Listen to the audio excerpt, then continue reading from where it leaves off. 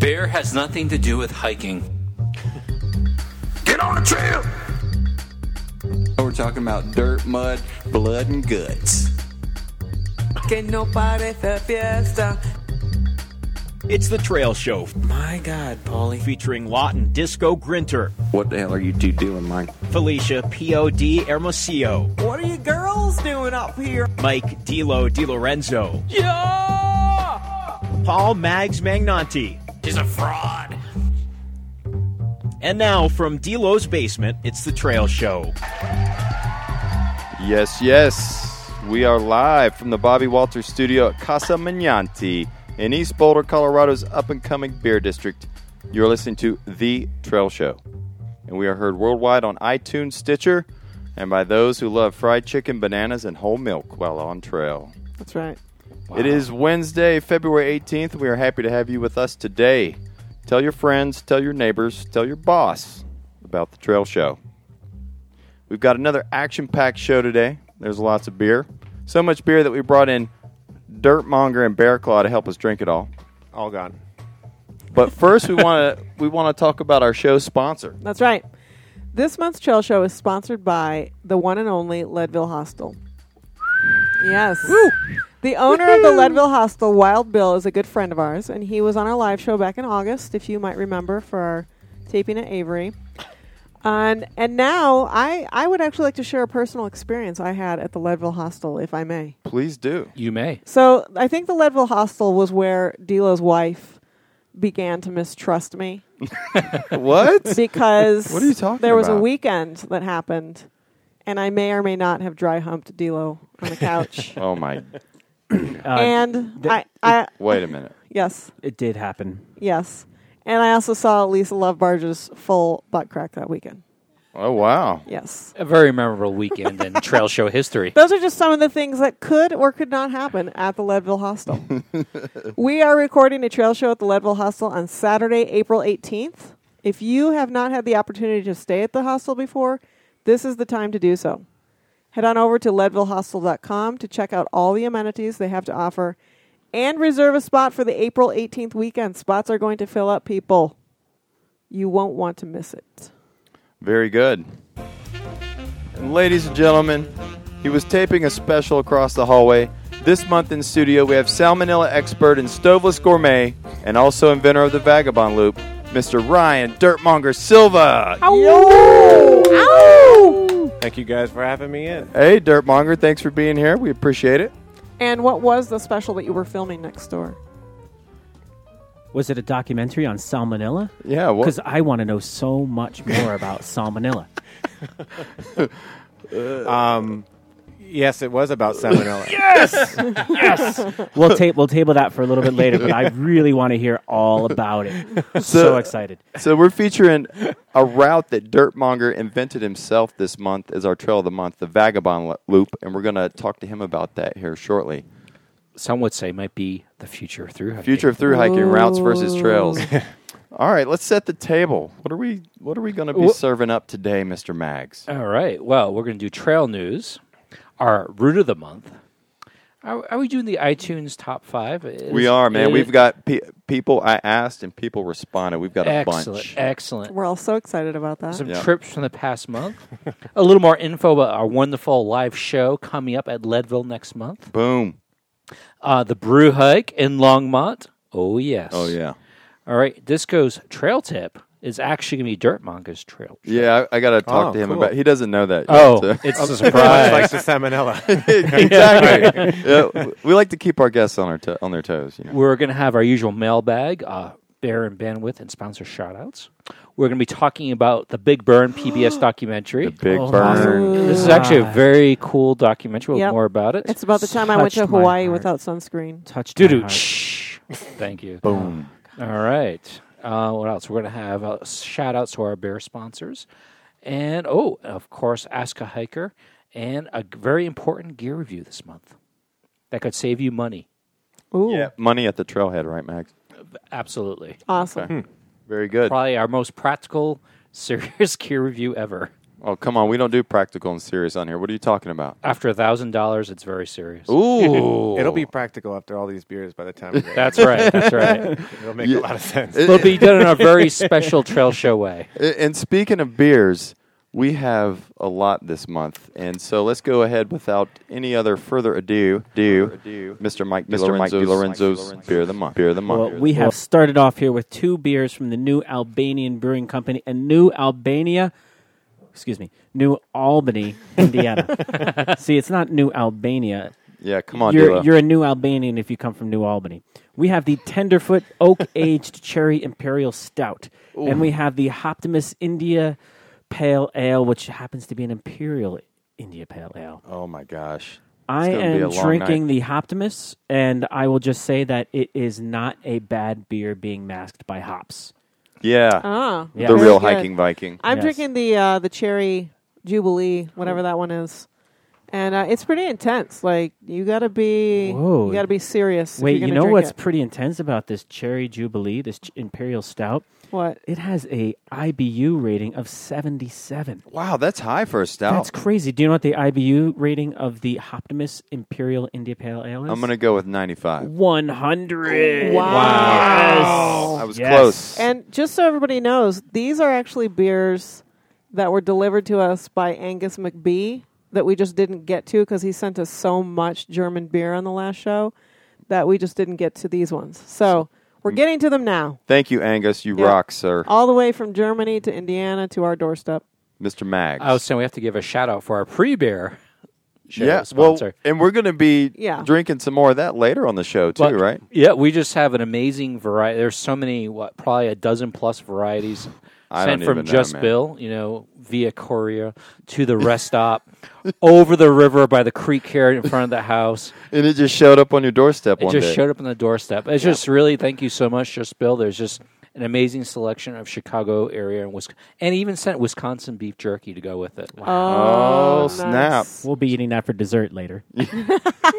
We're having pizza, beer, and beef jerky. We'll We're just very dip it healthy. in. And Too. cookies. We'll, Yeah. we'll Don't dip forget the the beef cookies. jerky into that Cherry Jubilee over there. So that thank you, sounds Mr. Just Bill, as well. And while we're giving shout-outs and props to people, we should thank our listeners for the pizza that we had pre-show. That's right. What is Ooh, the pizza ooh. of the trail show? It's the Blackjack Pizza. Blackjack Pizza. Thank you, listeners, because we used your hard-earned money to buy that pizza. That's right. So we've done our beer of the month. Should we get right into trail news? All right. And with all the news that's fit to be heard, Mr. Paul Mags Mignanti. Mags, take it away. First, some local news really quick. For those on the brew hike in Boulder this past year, the Avery's location is closed Oh, yeah. and moving to Gun Barrel, which is a little nearby part of Boulder. It's Sorry. It's not bad. I'm a little upset about that, but I was there for the last night in the Boulder location. Were Okay. you really, Mags? It was free beer. were there tears just flowing It's down? free beer. It was. There's just nothing but no. You Oh, didn't have to really? pay money. Adam Avery, the founder, was bartending, gave out free beer. Wow. So who's in that space now? They've rented it out. They won't tell who. Rumor has it it's a Longmont brewery. Rumor has it. So we're going to have to extend the Longmont brew hike back in towards... Oh, God. No. Maybe next year. Okay, very But good. that's some local news. Now getting more into the national level. So longtime hostel, the Softleys, is no Yes. more. It's closed. Hiker heaven. Hiker Heaven after 18 years. Wow. 18 years, huh? Good for them. Yeah, I Yeah. agree. They I'm need a just break. saying, absolutely. It's just it's Yeah. a sign of the times that are changing trail situation. Speaking of which, JMT permits are changing very much this year. There are so many more people doing the JMT now. It was 1,500 permits issued in 2011. It's up to over 3,000 as of 2014. What? Oh, Why? that's it. I'm off the trail. Damn you, Cheryl. Why so many in the last 3 or 4 years? Well, there's, of course, the Wild Effect. It was actually a very well-known documentary. Walking or mile and a half. That exactly. Oh, I haven't seen that. And that's probably done Okay. a lot to, and just more people interested in long trails in general. It's a lot easier to do something like the JMT, which is very beautiful, in 200 miles. And you're Yeah. guaranteed bear encounter, so that's There always you go. nice. Yeah, that's But for certain. So many people are doing it. It was affecting people who just wanted to go to Yosemite or Kings Canyon or Sequoia just for the weekend. They're having trouble getting permits. So they said, we're revising it, and it's just a little more difficult to get a permit now. Speaking of which, PCT is instituting quotas for the start of the trail this year. Yeah, this is news to me. I didn't know about this. What's going on, Mags? Basically, from Mags, Campo, why did you let this happen? I mean, it's all my fault. What can I say? I mean, come on. But 50 people a day are allowed to start from the Campo border. That's Yeah. in April, right? Yes. I have a 5 question about that. Yes. Does that include undocumented people that are coming across? Are I they think that's counting them? I think that's a different trail that intersects and Okay. parallels the Okay. PCT. Do you mean hikers that don't have a permit, or That's correct. illegal That's what I mean. aliens?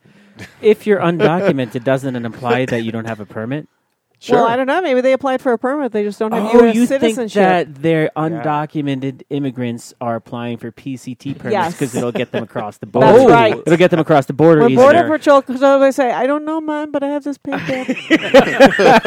That would be a That's good actually pretty little good. a good little trick. Yeah. I mean, who would Look at my papers, man. Legal at the trail show. legal design. shit trail show? Yeah. But there's 1,500 permits available total for April, for example. As of this past Tuesday, over 1,200 have been issued. Wow. What? Yeah. You can actually go online and see how many people per day. We talked about this briefly before we started recording tonight. In my opinion, if I may sidetrack news real quick, Please feel do. free to whack the vacuum tubes if this goes no, on too long. editorial's But- allowed in the Yeah, news. But I don't think it's that big a deal. I mean, if I you're don't either. Well, bringing it back to Mags there. if you're going to hike the PCT, most of the time you know that you're going to do it well in advance, right? There are those people that lose their job in April and say, hey, that's it. I'm moving out of my apartment, putting everything in storage and hiking the PCT.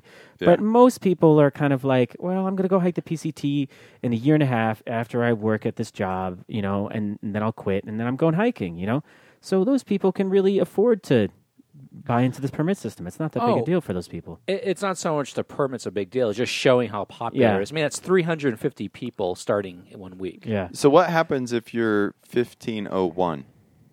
May. May 1st. Oh, so this is just for Flip. April. You could flip. You could start like at at the McDonald's at Cajon Pass. But if or you whatever. start at May 1st versus April 26th, really? What if Not you're a a big deal. procrastinator with great ability? then you flip. Well, being That's a serious, good point. they're Yeah. actually starting to encourage southbound now alternate itineraries just to Okay. spread out the impact of the trail. There's going to be ridge runners and leave no trace people in the first one. What? Yeah, they're Man, this is crazy. in the first 100 miles. Their PCTA is going to have ridge runners and leave no trace. Are they former through hikers, by the way? I do not know. That's a very good If question. I see a shelter on the PCT, that's it. I'm off. I'm done. That's You're it. off I'm the out of trail, it. That's D-Lo? it. I'm going to burn it down And then I'm going to get off the trail. You're off quickly. the trail. so I also don't catch fire in the ensuing fire. Oh, so I don't set Southern California on fire as a result of burning Yeah. down the shelter, which pissed me off. Yeah. All right. Well, that's a great segue about the Appalachian Trail because the AT is starting voluntary registration this year from Springer Mountain. Voluntary registration. What does Yeah. that mean? Basically, you can go on their website. And we posted a link on our Facebook page, and you can see how many people are starting from Springer Mountain on a particular day to kind of, again, mitigate the impacts. You don't want to start with 100 people, usually, say, on April 1st or The other- first day of spring. Exactly, or Yeah. other popular days. And nothing's confirmed, but people are starting to wonder, will this be a segue into PCT-style quota systems? I blame it all on Obama. Yeah. It's the Affordable Care Act, D-Lo. Biden. Yep. I blame Biden. Glenn Biden. You mean Joe I Biden? said I blame Biden. Oh, my bad. Say it ain't so, Joe. All right, Mags, what else we got? Well, just to quote...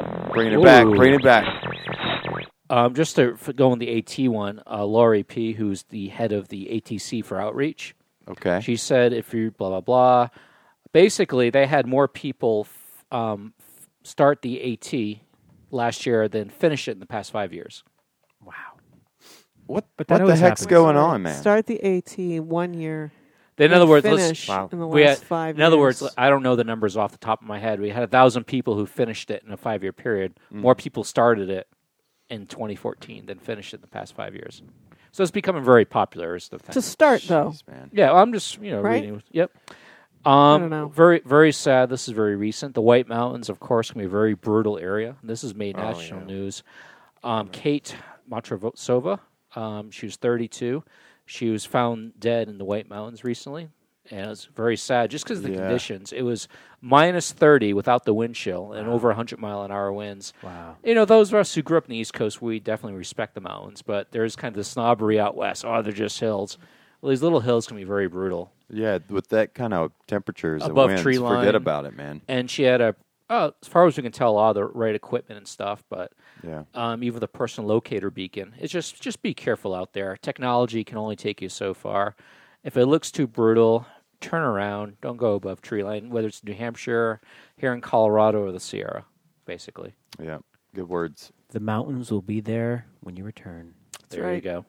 All right, anything else, man? That's it. Quotas and unfortunate trail incident. And there he goes with all the news that was fit to be heard, Mr. Paul Mags Mignotti. And he just ran out the door.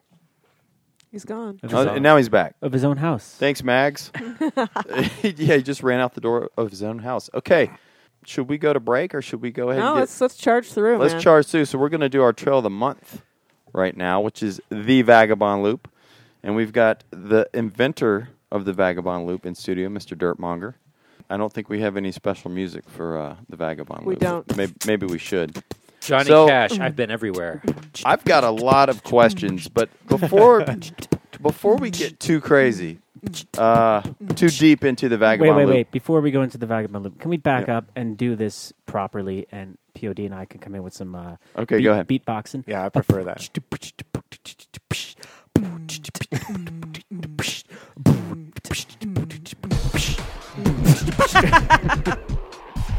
Perfect. How about that? That's better. Ooh, vagabond loop, vagabond loop, vagabond loop. This is what I thought Red about on Bull. trail for Red Bull. 3,000 miles. Red Bull. This is exactly how you. Vagabond loop. Desert in July. All Desert in July. So before we get into the why and the how, can we just give our listeners a brief overview of What it is. what it is, Sure. distances, lengths, that kind of thing, trails involved? Sure. Okay. So, And let's To keep start this off- music sorry, yeah, right Yeah, behind the it. whole time. To start off, like to say, inventor, I kind of feel that I just added on to the routes that were there. Okay. So it ties in the AZT, the Hayduke Trail, and the Grand Enchantment Trail between a connection between Moab and Albuquerque. So that part was one that I pieced together myself. Yeah. And I can't wait to talk to you about that connection, by Yeah, the way, because that's no man's land as far as long distance hiking goes. yeah, but it's I had some help with that with like Brett Tucker, who pioneered the Grand Enchantment Sure. Trail. I had some help from the San Juan Hut System, who they have a mountain bike Okay. route between Moab and Durango. So Okay. they let me utilize their maps and their backcountry cabins. So I Okay. had basic luxury during that Wow. part, so it was pretty sweet. We stayed in the cabins. Yeah, I stayed in the cat. Nice. Well, I never slept in one, but I used it for lunch, and Yeah. I just ate like cold ravioli and peaches. And I felt bad like cooking anything, and I was like, I don't know about that. But they had water there, and the best thing about it is that during them, I mean, for them in general, like I just asked them, like, hey, is there a chance I could even like get like which way how do you get from Moab to Durango? Yeah. And they ended up like sending me their maps and their routes and stuff. Oh, and nice. then eventually they sent me their keys and to the cabins. So I had keys to the cabins, and I was there before any of their treks Wow. started. And so I was going to the cabins, going in, unlocking the doors. They had pantries full of food. Wow. And then I get to Durango, and I emailed them, and I was like, can I send you guys back the keys, and how much money do you guys want for this? And I took the bare minimum. I just didn't want to be greedy about anything like that. And they came back. It's like, oh, it's all in the house. We understand someone who's doing what you're doing. And I was like, wow, all right, sweet, and really cool people, pretty rad. I actually met the owner randomly on some random Colorado road, and guys like what you want to be like when you're 70. Like Oh, he's very cool, wired man. and fit, and still building cabins and going up in the middle of nowhere. It's pretty sweet. So wait. Let's back up. Wait a minute before we back oh, up. mileage and Yeah, this total stuff. mileage. Wait, because we Yeah. got sidetracked there. So I want you to actually tell us where you started Sure. and then list the trails and Sure. mileage. No side stories. No side stories. yet. I won't get and then sidetracked. we'll go into and no interrupting. Very good. I'll blame that part on the nerves.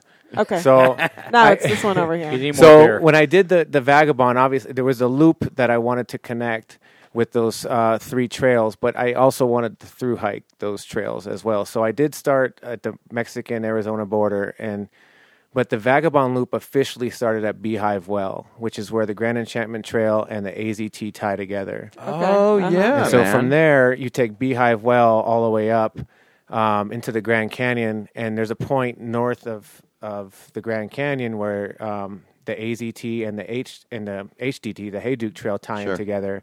And from that point, you can connect it all, hike the Hayduke to Moab. From Moab to Albuquerque is where I pieced together those stuff. And then Albuquerque, I did a different start point for the Grand Enchantment Trail based off weather conditions, forest closures, and that pretty much was General it. carnage. Yeah, pretty much. And also the theme of the route, too, for that. And then I basically walked back into Vagabond Loop, walked back to the Beehive Well. Oh, wow. With that, I don't know, you've been there, right? It's Yeah. old rickety well, or, windmill, and there's a big green sludge of water with an dead owl in it, and thousands of bees, and Yeah. pretty Wow, that's nasty weird. stuff. So that was my start and end point, and it Okay. was, for me, it was pretty fitting because it was such a lonely route to finish at a spot that was like no one was around Yeah. for miles. And But you also did a little segment to the Mexico-Arizona border. yeah, so It sounds like I what did you're do side describing is a hikes. bit of a lollipop loop. Very Well, short stick, right? No, there was a loop like this, and I'm showing a loop for all the viewers at home. Yeah. And then, so I did start in Zion for the Hayduke to connect all the way back around because, like I said, I wanted okay. to do the through hikes of all of them. So, I see. Yeah. Okay. So, and even after Beehive, I still walked into Phoenix on the end of Okay, the Grand right. Enchantment Trail because, being a through hiker, I wanted to have the through hike. You Yeah. know what I Right. mean? So, the total loop itself was 3,000 miles. Wow. It was like 29.95, and that's going off estimation, off maps, what I'm figuring out. I didn't have any accurate, I didn't use any GPS or anything, so it was all just what the maps were doing. I'm kind of some days it was just I hiked this far or this many hours, and this type of terrain. I think I did this many miles per hour, so that's what I kind of figured out. So I imagine there might have been a little bit more, but I'm always going to undercut it. Yeah. I don't think it's fair to overcut it. So that's the distance of the loop. That doesn't include all the extras. No, it doesn't include the 250 miles of the AZT or the 225 of the Hayduke, Wow. something like that. So you did an additional, 500 miles or so? Yeah, and then also the Colorado Trail after that too. So Oh, wow. yeah, Just for good measure. yeah, Which is another 5. So you did almost 4,000 miles of hiking. yeah, in about almost 5 months. Yeah, so you started early April. I started April 4th, and I touched Beehive Well August 10th. Oh, geez, man. So along my the God. theme. So about 10 miles per day. So, Yeah, exactly. so talking about the theme that Mags was talking about in the news, there was were there big crowds when you started on April 4th? I started the hike with Lint. Yeah. But he's kind of his own crowd. Yeah, he is kind of his own He crowd. brings the party. The ultimate trail meatball. Yeah, exactly. Wow. Yeah, no, we started together, and there was actually a guy we started with. We helped him get to the border, but we never saw him after the first day. And Ooh. but SOL was ahead of us, and that was all we knew. So other people were. I was joking, but other people were actually hiking this. Not on the Vagabond Loop. They were Right. hiking the Arizona Trail. Oh, okay, right, Yeah. right. So considering it's a part of it, there was hikers there, but very few. On the Hayduke, I saw Buck 30 and Skittles. B3PO. Yeah. Yeah, man. So, and I saw them in some little alcove in Kanab Creek, and that was the only people I saw, other than those guys in the Range Rover near Moab. I just But- missed you then because I hiked with Skittles and Buck 30 Right. into Escalante Skits. and then rolled out. I wouldn't say I was still about 2 weeks from that. Oh, okay. So they were going to be done in 2 days or 3 days. Oh, so Kanab Creek is more in the That's Zion. in the Grand Canyon. Oh, Grand Canyon. Grand okay. Canyon. Gotcha. Canyon. Very good. Skits. But on the Grand Enchantment, forget it. No, you're not going to see anybody in July. No. And I want to talk to you about that There's a because reason for that. Yeah, pretty so much. so I hiked it in the March-April timeframe, and I saw some of your water reports, and I was looking at the dates like July, August, and I'm thinking, who in there? How insane? How should I phrase this? What was it like to hike the Grand Enchantment Trail in July and August? I'll just ask you that. I mean, that trail is incredible, first Yeah. and foremost. It's beautiful, but it was severely uncomfortable. Yeah. Did you have any monsoon rains? Oh, to- it was actually, I had monsoons leaving Moab. And going across the Taos Plateau, it was monsoons, and then going up over the Sango de Cristos outside of Santa Fe, I was getting hit with a lot of pretty scary rain and lightning and pretty severe hail. Once I left Albuquerque, it got like a million times worse. It was flash floods, you name it, and then the bugs were coming out. Can you? I'm trying. So when you say severely like scary bugs too, not just like skeeters, but severely uncomfortable, can you paint a picture for our listeners? Like, give us an idea of what severely uncomfortable is on the Grand Enchantment Trail in July or August. I know. This room is filled with experienced hikers. I know we've all been in uncomfortable weather. The most uncomfortable weather was outside of it was right before the Gila, before the Black Divide.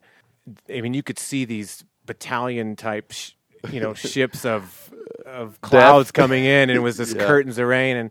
And I thought I had a window. It was outside of Winston, and it was up it wasn't even high up on the divide. I was just going up like a drainage, and I saw the storm moving over the divide, and it's just curtains of rain, and it's pretty muggy out and humid, and there's mosquitoes everywhere. And I just I'm gonna put my wind park on just in case. And within like 10 minutes, it was just buckets just coming down, and it was like within 30 seconds, I was completely soaked. But the lightning started coming out, and I was really low, so I thought I'm probably going to be okay. But I'm telling you, there was lightning coming down in places that I could throw a baseball to, and oh my God. And at that point, I had no choice but to get underneath a juniper, and that was the only tree in the area, but I had no choice. And I wasn't going to go in the wash. The wash was completely dry so the wash there's no water in it whatsoever at this point. And I'm underneath this juniper, and a lightning flashed so quick that I had the light, it was almost backwards in time. Yeah. But it went behind me that I thought I hit the tree that I was on. Oh, jeez. And it was like an explosion behind me. And then within 5 minutes later, there's 150 feet in front of me. It hits the side of the hillside. There's dirt blowing up in the air. Oh, my God. And I'm sitting underneath the tree, and I'm getting soaked. And I have a poncho at that, a little tiny cheap poncho.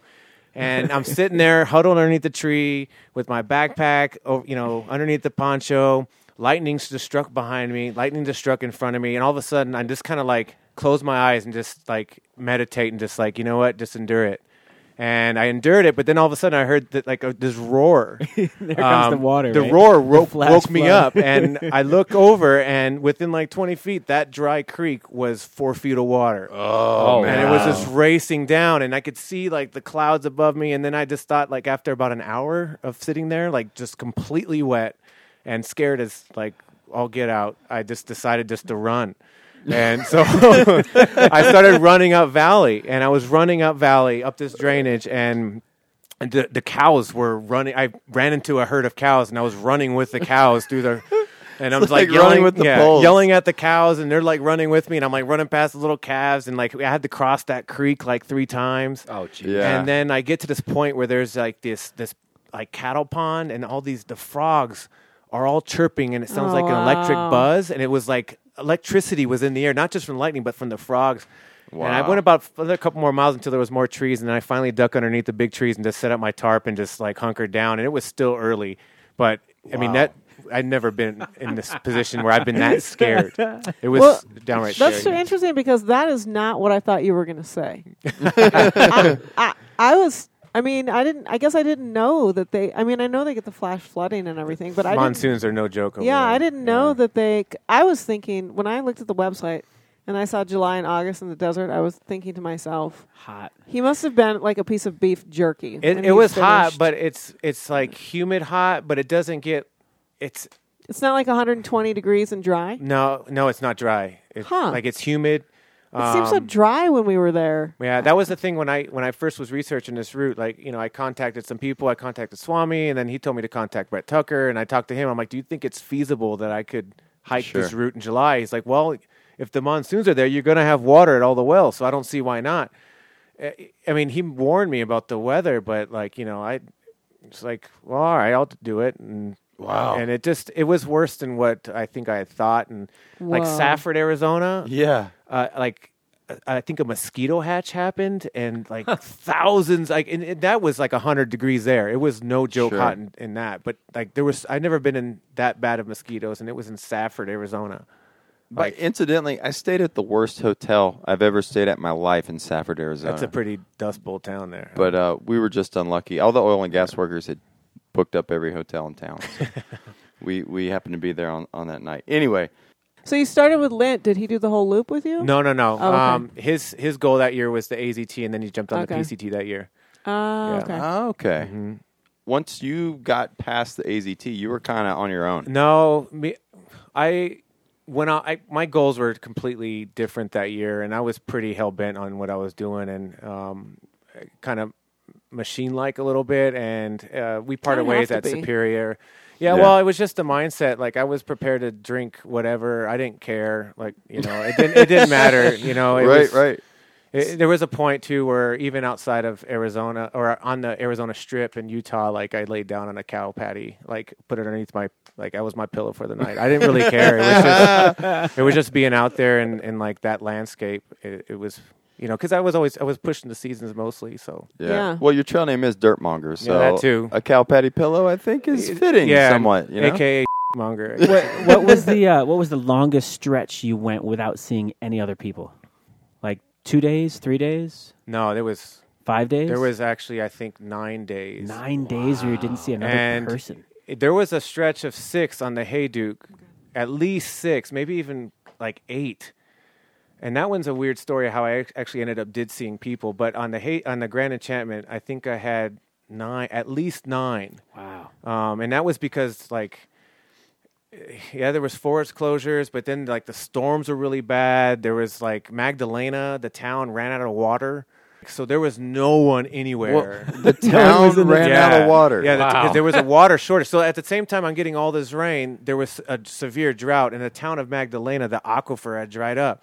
So I get to a hotel there, and they gave me 2 bottles of water and say, "Don't shower and don't brush your teeth." And I'm just like, "What?" Like, That's the worst thing you can hear as a through hiker. yeah. I mean, for me, it was like, oh, whatever. But it was still like, that town was severely dry. But yet after that, I was getting inundated with just curtains of water. It was just really crazy. Wow. Everything was muddy too. I couldn't even drink the creeks because they were all muddy. I bet the Colorado Trail was a real That was trip a pleasure. to Disneyland after That was all a pleasure. that. Yeah, it was pretty easy at that point. I didn't have to navigate. So. Yeah. Follow the markers. Yeah, Water, exactly. water Yeah. everywhere. It's tread. Yeah. Yeah, it was pretty sweet. People. Easy hitches. Yeah. I want to talk to you real quickly about.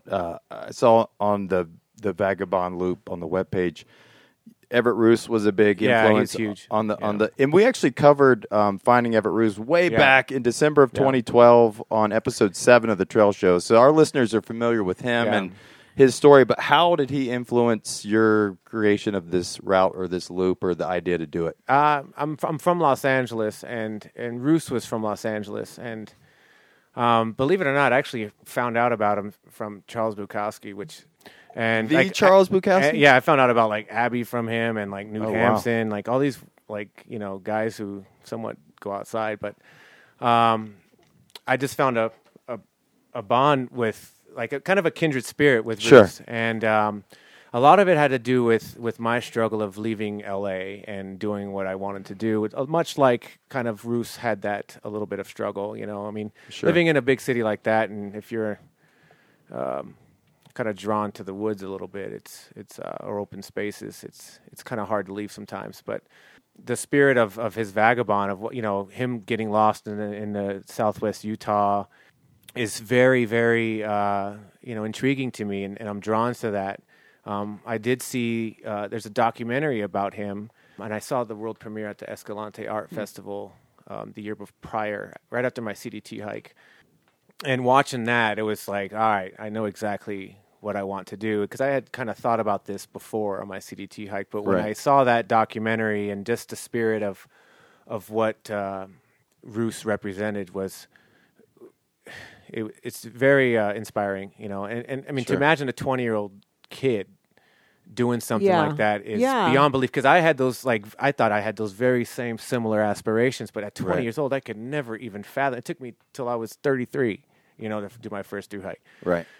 But for him to do that at 20, like, I'm just very Yeah. admirable. And Yeah, it's pretty incredible. brave. It's very brave and courageous. And so putting this together and knowing that I would be crossing some of the same paths as him, you know, and I've always kind of had that draw to him. Even on the CDT, I heard there was some French girl dressed up in a brown uniform with a brown hat and trailing 2 mules. And I was like, oh, that must be Roost and Chocolate, you know? And I just thought that was kind of like, so I'm always drawn to that. So I just thought, like, if I'm going to do something like this, it's for myself, but it's like, I feel like it's for, you're kind of honoring the people in the past that have done this, who love the pure aspect of being outside away from everybody. And a lot of it too with him was like, I just felt like the defiance and leaving LA was very defiant for me, and going to the Utah desert and South Four Corners where everything else is defiant, like, makes a lot of sense to me. And you said, I pulled this quote off your blog, which I think is really cool. You said, in a way, the Vagabond Loop is an exploration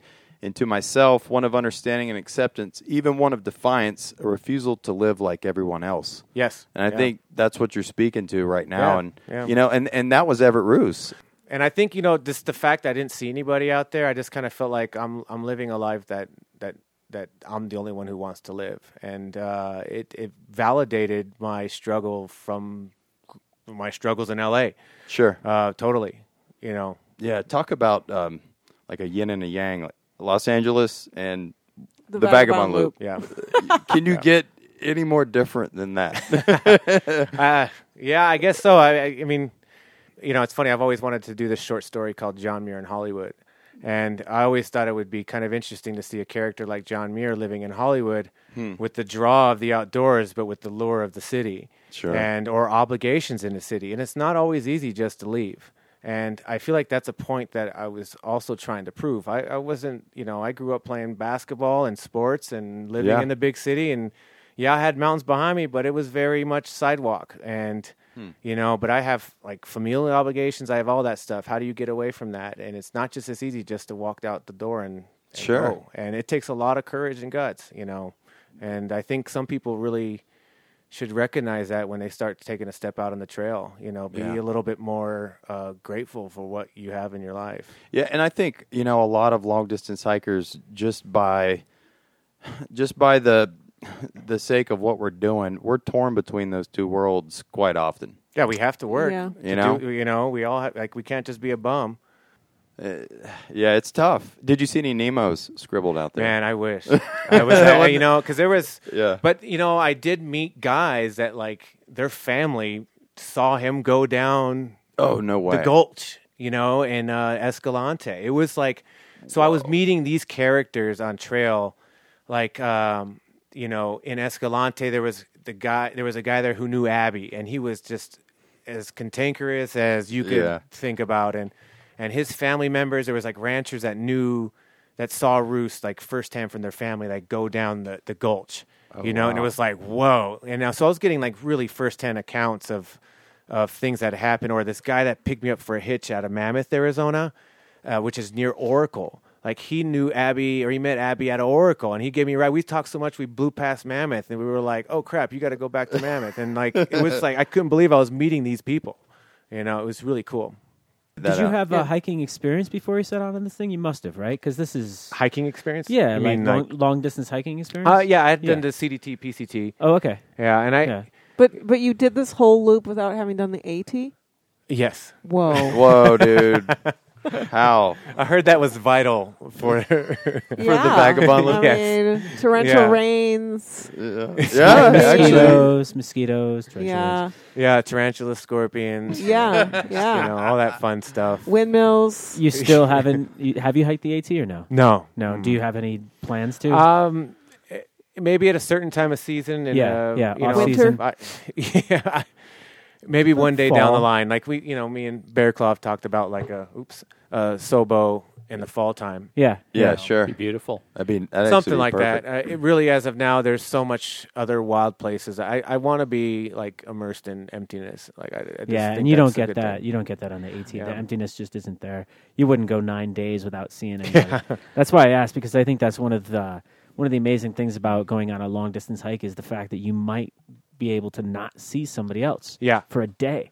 Think about that. Think about how many people you see every day all over the world. Right. How many people there are in the world everywhere you go, right? You get off a plane and there's hundreds of thousands of people right there, right, just where you came from. So it's pretty amazing to be able to go to a place and not see anyone. Well, that was part of the Roost, his poem Wilderness Song, like, hearing the wind talk to him and or the ravens, like that was what you're connected with. And like, yeah, I didn't see anybody, but it didn't bother me because I had the world around me, and it was like... And that's when the crazy sets in, when you think the crows are talking to you. The crows and, water, you see water and stuff. I saw the interview with Nacho and Pepper recently that was on Facebook. Trauma and Pepper. Nacho. Sorry. Trauma. Shout out to Nacho if he's listening, Nacho by the way. Dudesky. That's one of those non-permitted hikers. Yeah. That's right. Nacho. Oh, man. Nacho Papers. Get your permit, Nacho, please. Trauma and Pepper. Trauma and Pepper. And there was something that really stuck with me about what they said, and I've been thinking about it when I started reading about the Vagabond Loop. And one of the things, I think it was Pepper that said, if you're doing something that you know you can succeed at, it's not an adventure. Yeah, I thought, or reverberated. I've never really done that. I mean, of course, there are things that can take you off the trail. You're not guaranteed to finish the CDT or the PCT when you start. But for the most part, you know that when you go out on the CDT or the PCT or the AT or the C, whatever, most of those trails, when you start it, you know that you have all the skills you need to finish, and it's all there. The trail's all, even on the CDT, it's pretty much all there, even though there's not trail the whole way. And I don't know, it just really stuck with me, and I thought, I've never really done that. I've never really said, I'm going to go try this, and I don't really know if it's doable or if it'll work.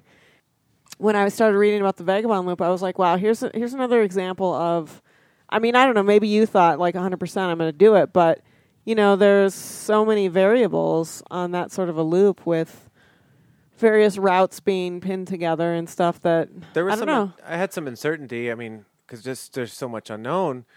I think I'm a pretty OCD kind of structured guy, but I found on that trail that because the environment was so extreme, it helped me, it like tempered me out. It helped me balanced. And I kind of felt freer that way because I didn't know if it was possible. And I felt like I was creating something that was like I was writing something, like I was painting something. It was something that I felt like was right for me, and it just made sense. And I think the cool thing about that is that when you're done, no matter what, that sort of thing, it was an adventure. This is what I did.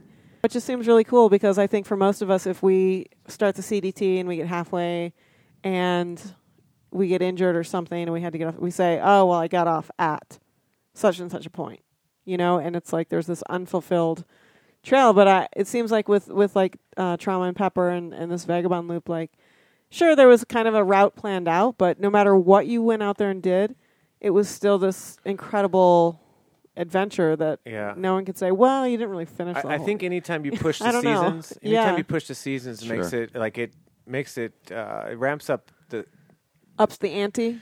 Yeah, it totally does. And I mean, there was definitely, I mean, the Hayduke has some sections that you're like, if you take one bad step, there's no one going to get you for a while. Yeah. Especially if you don't have a beacon or anything else, like, sometimes you're like in the middle of the earth, Yeah. You know what I mean? There's no one around. Yeah. Real quick, we got to go to break, but let's come back and let's wrap up this conversation about the Vagabond Loop and maybe, if you're willing, talk to you about future hikes. Yeah, sure. You've got mine. Yeah, all no right. problem. When we get back. What the heck does beer have to do with hiking anyway? The Trail Show.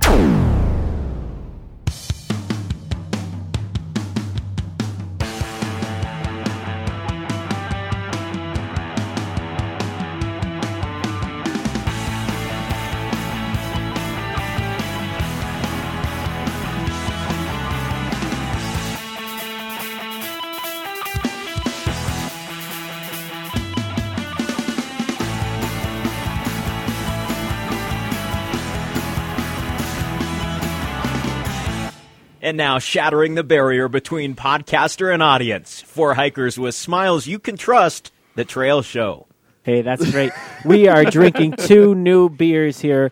both from Hawaii, which is amazing because the amount of work that it was to deliver these beers to us from Hawaii is just astronomical. It involved boats, cars, trains. It's insane.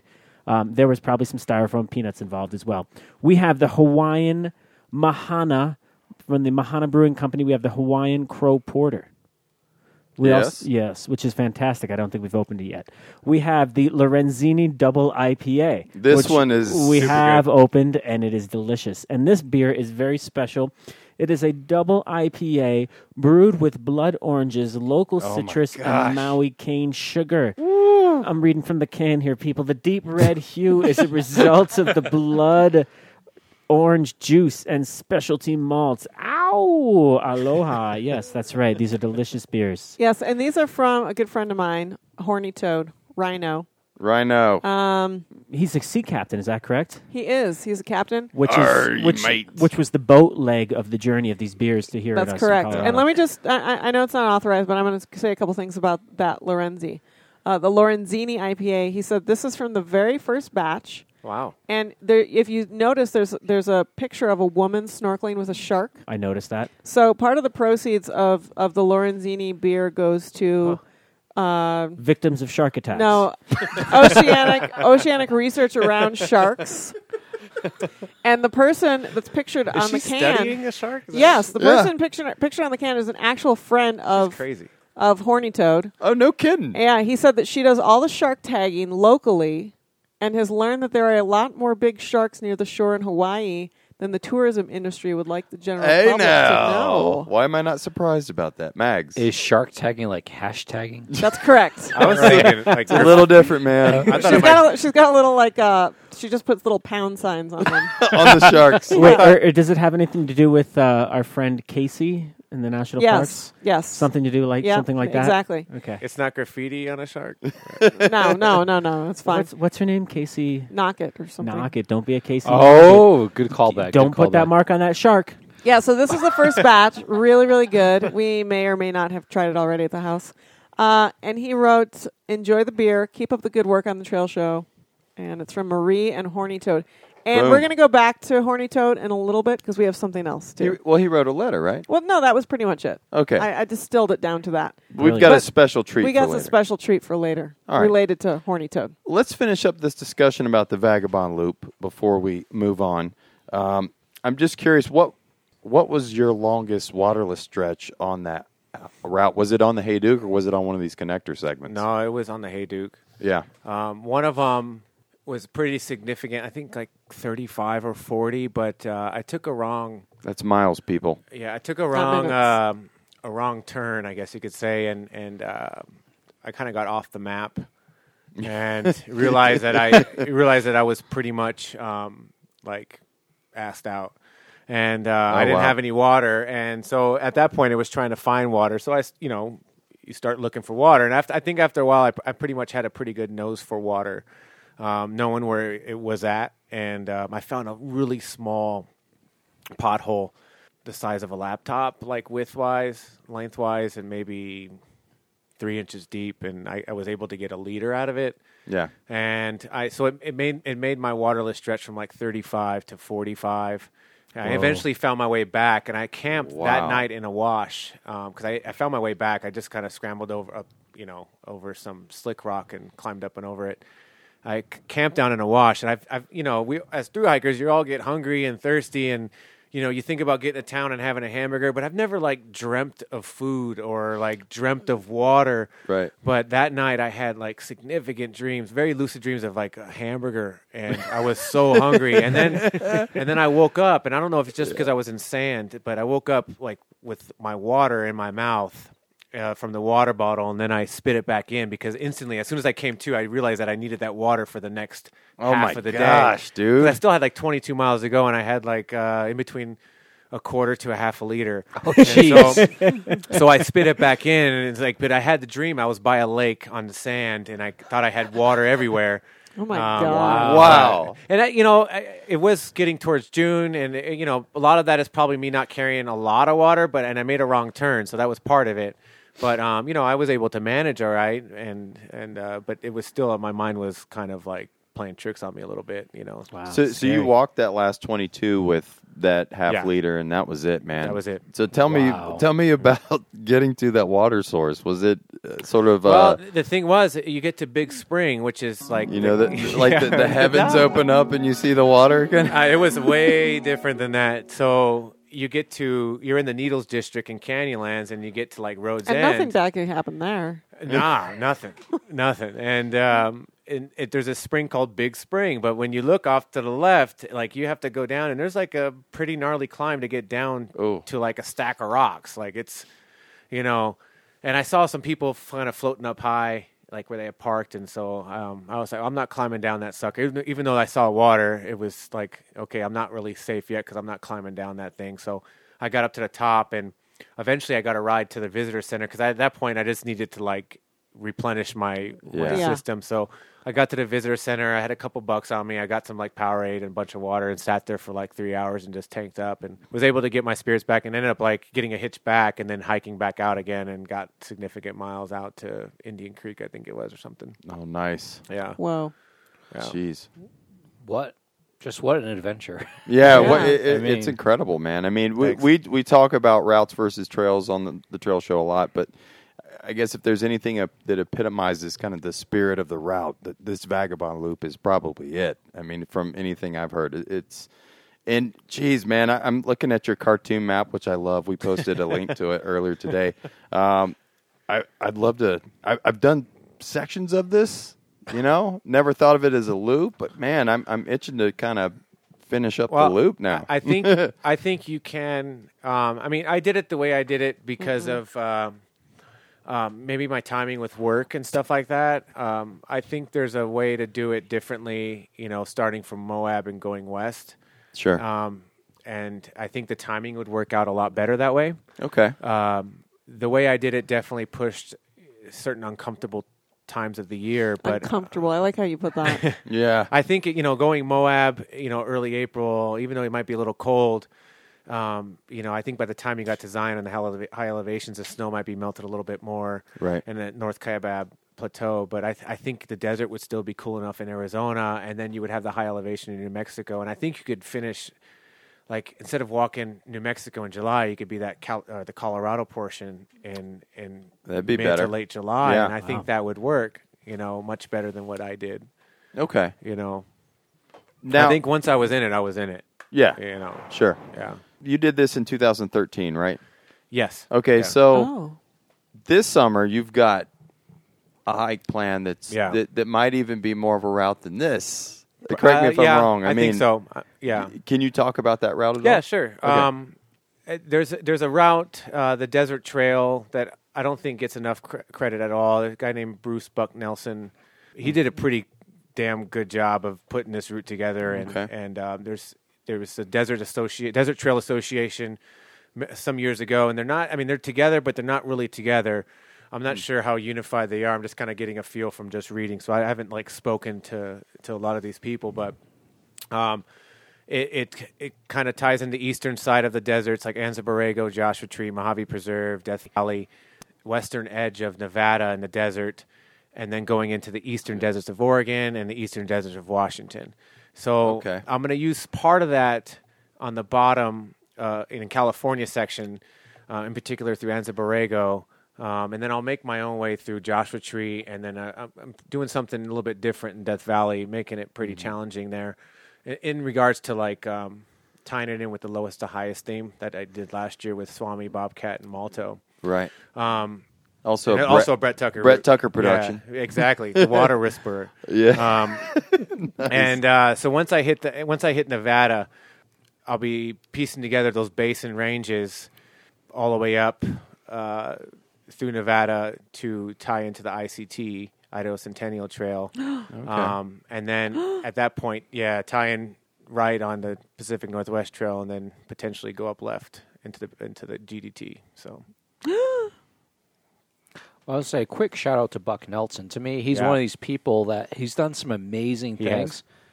Very few people know who he is. He's a retired smoke jumper from the Forest Service, and he did the Brooks Range, hiking it and kayaking it, or canoeing it rather, to the mouth. And he just does really cool things, and it's well worth Googling him. Totally. His Ju- website's just- good. And he has a video of it. And just a really, I met him on the CDT when I was volunteering, and he was walking through. Just a very unassuming guy. Huh. And I think because he's retired and has a pension and such, he doesn't really need to promote himself. He just does it. And Sure. but Yeah. anyways, just look up his stuff. It's really cool what he's done. And I think he deserves a lot of. I mean, what he did was pretty damn cool. Did you say pension or penchant?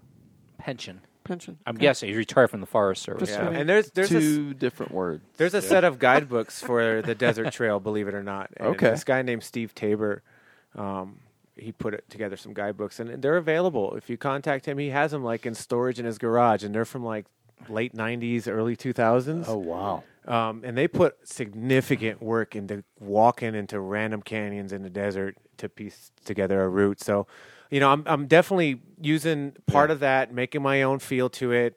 I know like Zoner did a really rad route. through Yeah. Nevada. And we're going to have him Incredible. on a future show. Yeah, you guys should. Yeah. Really cool. And so I'm kind of using, well, I had my idea, and I realized that my idea is very similar to his, but I'm incorporating a couple more basin ranges. And then, I'm not calling this route anything. It's just, I just want to be outside. So, and I want to go in some place where I haven't been. And, Yeah. And in particular, because it's big, empty tracts of wilderness that not very many people go to, that I think that's part of the route finding. Maybe it needs to get more backing in it, is that we need to explore these areas. Like, we Sure. need to go and see them. I mean, I know it's like, yeah, we don't want to be overcrowded, but at the same time, I think we really need to explore these. Like, this is our public land, and if we don't use it, it's gonna go away. And I think as a thru hiker, it's our responsibility to go to these faraway places. I agree. And I tell you what, if folks want to read up more about the Vagabond Loop and maybe even this route you're doing this summer, they can go to freedirtmonger.blogspot.com. Not .mex. Yeah, Slash yeah, Mexico. not I don't know where .mx. Backslash Not. Mexico. Yeah, come on, Dilo, please. That was good. And is there anything else about the Vagabond Loop you want to mention before we move on? I do credit definitely Brett Tucker was very helpful in that connection between Moab and Albuquerque. Sure. And I got into a bind in Red River, and I was supposed to have my maps there and everything like that, and they weren't. And that town wasn't very trail friendly unless you were from Texas and had a nice SUV. And being bearded and tanned Dirty. and swarthy, it was like, who the hell are you in here? So I ended up Brett Tucker was able to get me maps on the fly to go Wow. through some areas that it was, if I didn't have these maps, it would be very hard for me to get through these areas. And a lot of it was from, like, he had done a route too, the northern New Mexico route, which is a pretty cool route himself. So I used part of that, and Lee Bramford's was very helpful too. Swami Sure. in his just backpacking in general type guide, he was very good because I didn't have anybody to talk to that summer. So also Vulture Death, not Turkey Vulture. Vulture Death. Vulture Death. So he's a little known guy too. He lives outside of Santa Fe, and he had researched a route from Santa Fe to Albuquerque. Okay. And I got in contact with him from Brett Tucker, and I was able to walk right into his house, and it was on the route. And Wow. As soon as I got underneath his porch, lightning and rain started coming down, and him and his wife, Magic, I think was her name. They put me up for dinner, and we talked trail, and he showed me a way that I could possibly get through. And I do want to say that that section there that I did at a time of the year I did do it, there was a lot of closures, and Fires? fire closures, sure. and also just from lightning, the potential for fire. Oh, okay. Right. And Keep people out. I didn't do everything probably the most law-abiding way, but I think it was also the spirit of the loop. And I'm not going to get into specifics, but I think as a human being with land that's in front of you, and if you treat it right, Sure. I feel like there's a way that we could Get we along. could enjoy it and get along. And there was a part in that section between Santa Fe and Albuquerque where I wasn't sure if the guy that was there, if he would have turned me in or not. And I was like, my vagabond loop may be over. Wow. But no kidding. You know, and it was kind of like, holy I didn't think anybody was out here. And like, lo and behold, there's like an old Mexican dude like cleaning the spring, and it was like, oh, done. But you know, I think there's an element of no matter where you go, whether it's the PCT, CDT, or off travel or off trail, and on your own route, just treat the land with respect. And I think that goes, you know, just like you would treat a human being. I think sometimes almost the land deserves more than what a human being deserves. I'm sorry to say that, but it's kind of how I feel sometimes, or more often than not. Incredible, man. Thank you so much for talking to us about the Vagabond amazing. Loop, and hang tight and panel with us for the rest of the show. We got a lot more beer we need to drink. That's right. Yes. But what an incredible loop. We'll throw up a link to, I think we already threw up a link to Threw it up today. Okay, very good. It's out there. Let's transition over to trips of the past month. I know that you just got back from Utah, and D'Lo just got back from his backyard. And Mexico. Oh, what? Oh, that's right. He went to Cabo and got D'Lo, let's start with you then, man. got some fake Well, tattoos. You went to Mexico? I was in Mexico last week. I was on a scouting mission in the Baja Peninsula. Okay. The tip of the Baja Peninsula. It involved, Just an a tip. all-inclusive resort. yeah, with my in-laws. Just a tip. And my 2.5-year-old son and a king-size bed and a lot of sleep, actually. Yeah, it was Ooh, quite that sounds all relaxing. right. One thing that was interesting about my trip to Baja, there was actually two things that I really liked about it. We were in a town that had resorts all along the beach, but it was a real town right behind it. So that was kind of cool because you weren't in some gigantic resort 30 miles from some town. You could just walk out front of your resort and walk into town. So that was kind of nice. You know, you could. And they didn't that's even cool. know that you were a tourist. No, there was, Oh. when you go to these places in Mexico, you see I like to say you see the worst of America. You know what I'm talking about. Yeah. You see all these fat guys that are drinking beer at like 10 in the morning. Bakersfield. Hey, Hey. what's wrong with Hey, that, hey, dude? hey. And you see there has been trophy wives who are like so tanned brown and their hair is blonde and they're, 65 years old, right? So you kind of see, in my opinion, the worst of America. But it's fun. It's relaxing. It's warmer than where you are. Two other things that I'll mention here before we segue into the next trip, which will probably be Mags. Yeah. I actually caught my very first fish. Whoa! Saltwater fishing? Saltwater fishing. Like, first fish of your life? Yes, I have never. What? I've never really gone. The reason why I haven't gone fishing is because when I was a youngster, my grandfather took us out fishing. My sister and I got a hook stuck in a tree, yanked it out of the tree, and it wound up in my sister's arm. I'm Yeah. sorry, I hit that button by mistake, D'Lo. That was like the last time I went fishing when I was probably like 12, So I never been much of a fisherman, but my father-in-law loves boats, and he really wanted, on his bucket list was to go deep sea fishing in the Pacific off Baja. So he chartered a boat and we went out, and let me just say it was about 5 hours of just sitting on the back of a boat watching fishing rods trail off of it and about maybe 10 minutes of excitement. But I caught a fish. Yes. With the help of the captain, and it was about a 15-pound bonito, a type of tuna. Did you eat it? Of course we ate it. So what we did, and maybe we should put up some pictures on our website, but we took the fish off the boat, and I walked through Cabo San Lucas, which is a big tourist trap, so Sure. with a fish in a plastic bag, a big 2-foot-long fish with the tail hanging out of a plastic bag. Yeah. About 45 minutes to the restaurant where they promptly cooked it for us. Nice. And then we ate it for dinner again that night. I just have this vision. We're going to call him D'Lo Hemingway. He's got 6-toed cats running around him, and he's The last thing I want to mention about the old man in the sea. the last thing I want to mention about, we were in the town of San Jose del Cabo. San Jose del Cabo was hit by a severe hurricane in September. I heard about Drastic Hurricane Odile. And it just caused tremendous damage to many of these monstrous resorts right on the beach there. The hotel that we stayed in was maybe 1/3 open, and the other 2/3 of the hotel was a complete construction zone.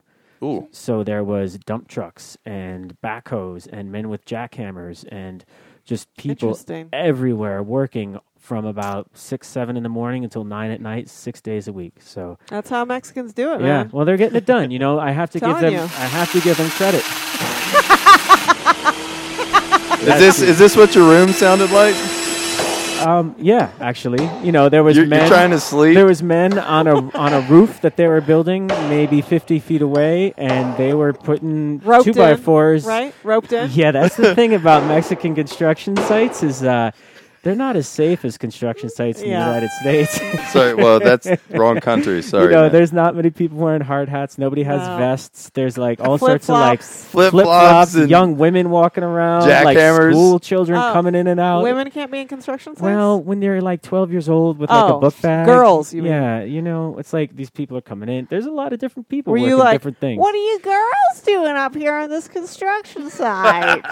Basically, I was just like hanging out there on the deck with my 2 and 2/3-year-old son, and he was just like, "Wow, backhoes, dump trucks, Hammers. hammers." Right on. All right. Sorry. Okay, Max, Max. please. Utah. Well, I didn't actually go to Utah. Oh. I went to the where'd you- Grand Junction Fruita area. Oh, okay. And this would have been my fourth week in a row without any backcountry time. Ooh. My wife actually told me to get out of the house on Valentine's weekend What? because I was getting grumpy because we had the winter. Oh, I totally understand that. we had the winter OR, which was great, but it wasn't a backcountry time. But No. there was gear there. Oh, Lots of gear. it was like being trapped in REI for 3 days. We had, I was on call, so I couldn't go out because of my job, every 5 weeks or so, I have to be in cell phone range to do IT stuff. My car broke down, which we'll go into a later segment. So this has man. been the fourth week without backcountry time. My wife said, exactly.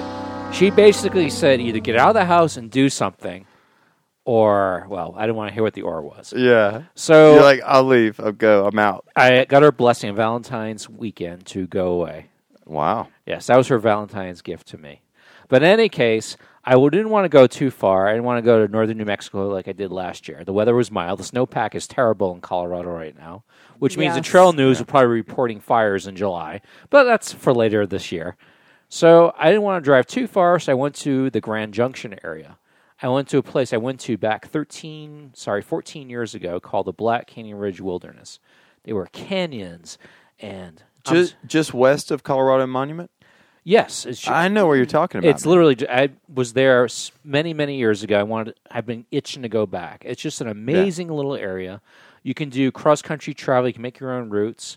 It has arches there and higher concentration anywhere else except for Arches National Park. What was the Wow. weather like this That's time cool. of year there? Beautiful. Yeah? It was a little cold my last day, but otherwise it was really. What do you mean by little cold? Give me some temps. Low 20s at night. Could you maybe? give them to me in Kelvins, please? Just kidding. Yeah, PUD requires Kelvins. It was now. low right. 20s at night. So I did rather than do one big trip just to try to avoid ski traffic, I did 2 out and backs over the weekend. I left later in the day. In fact, Dirtmonger saw me. As it turns out. Yeah. What are the odds? Yeah. Serendipity, maybe. It was the stickers on the car that gave it away. It was a giveaway. He literally saw me driving by. It So. said in huge letters, pmax.com. Yeah, why did you get your truck wrapped with Colorado PMAX.com? hiking trip ideas. But it was just canyons and creeks and arches. Sounds nice. We should go sometime. Then I agree. The following day, I still had some time. So you know what? I've always wanted to see No Thoroughfare Canyon, Colorado National Monument. Ah. Beautiful canyon, and you can get backcountry permits in Colorado National Monument. Usually it's more car camping, but I did a quick out and back, and the second waterfall is actually quasi off trail, and I had it all to myself. I see 20 people. Like, what the heck's going on? Quasi-evil. That's right. Semi-evil. It was a search and rescue. One young man had clipped himself out. Oh. In the monument? Yeah. Rocked. Whoa. He did again, it's not maintained trail after a certain point. He was doing some sort of loop out there. Well, The cliffed out route. he had Cliffed out he loop. didn't even have a day pack. Oh, jeez. So, I bet he didn't even have a permit. It's easy Well, to get up, but hard to get down. Yeah, and that's what happened. Yep. I mean, there were desert bighorn sheep above where he exited, Whoa. which is really cool to see desert bighorns. By the way, Probably laughing at him. Yeah. Like, "Ah." And the rangers, it was 5:00, and I said, "So you don't plan on going past the second waterfall, do you?" I said, "No. Oh, good. We don't want 2 search and rescues Yeah. in a day." Oh, my gosh. But I just wanted. It was just really beautiful, and I saw the ranger the following morning. Yeah. He said, "Oh, good. We're glad you just kind of yeah." You're here. Yeah, Yeah. basically. And this is the really cool part.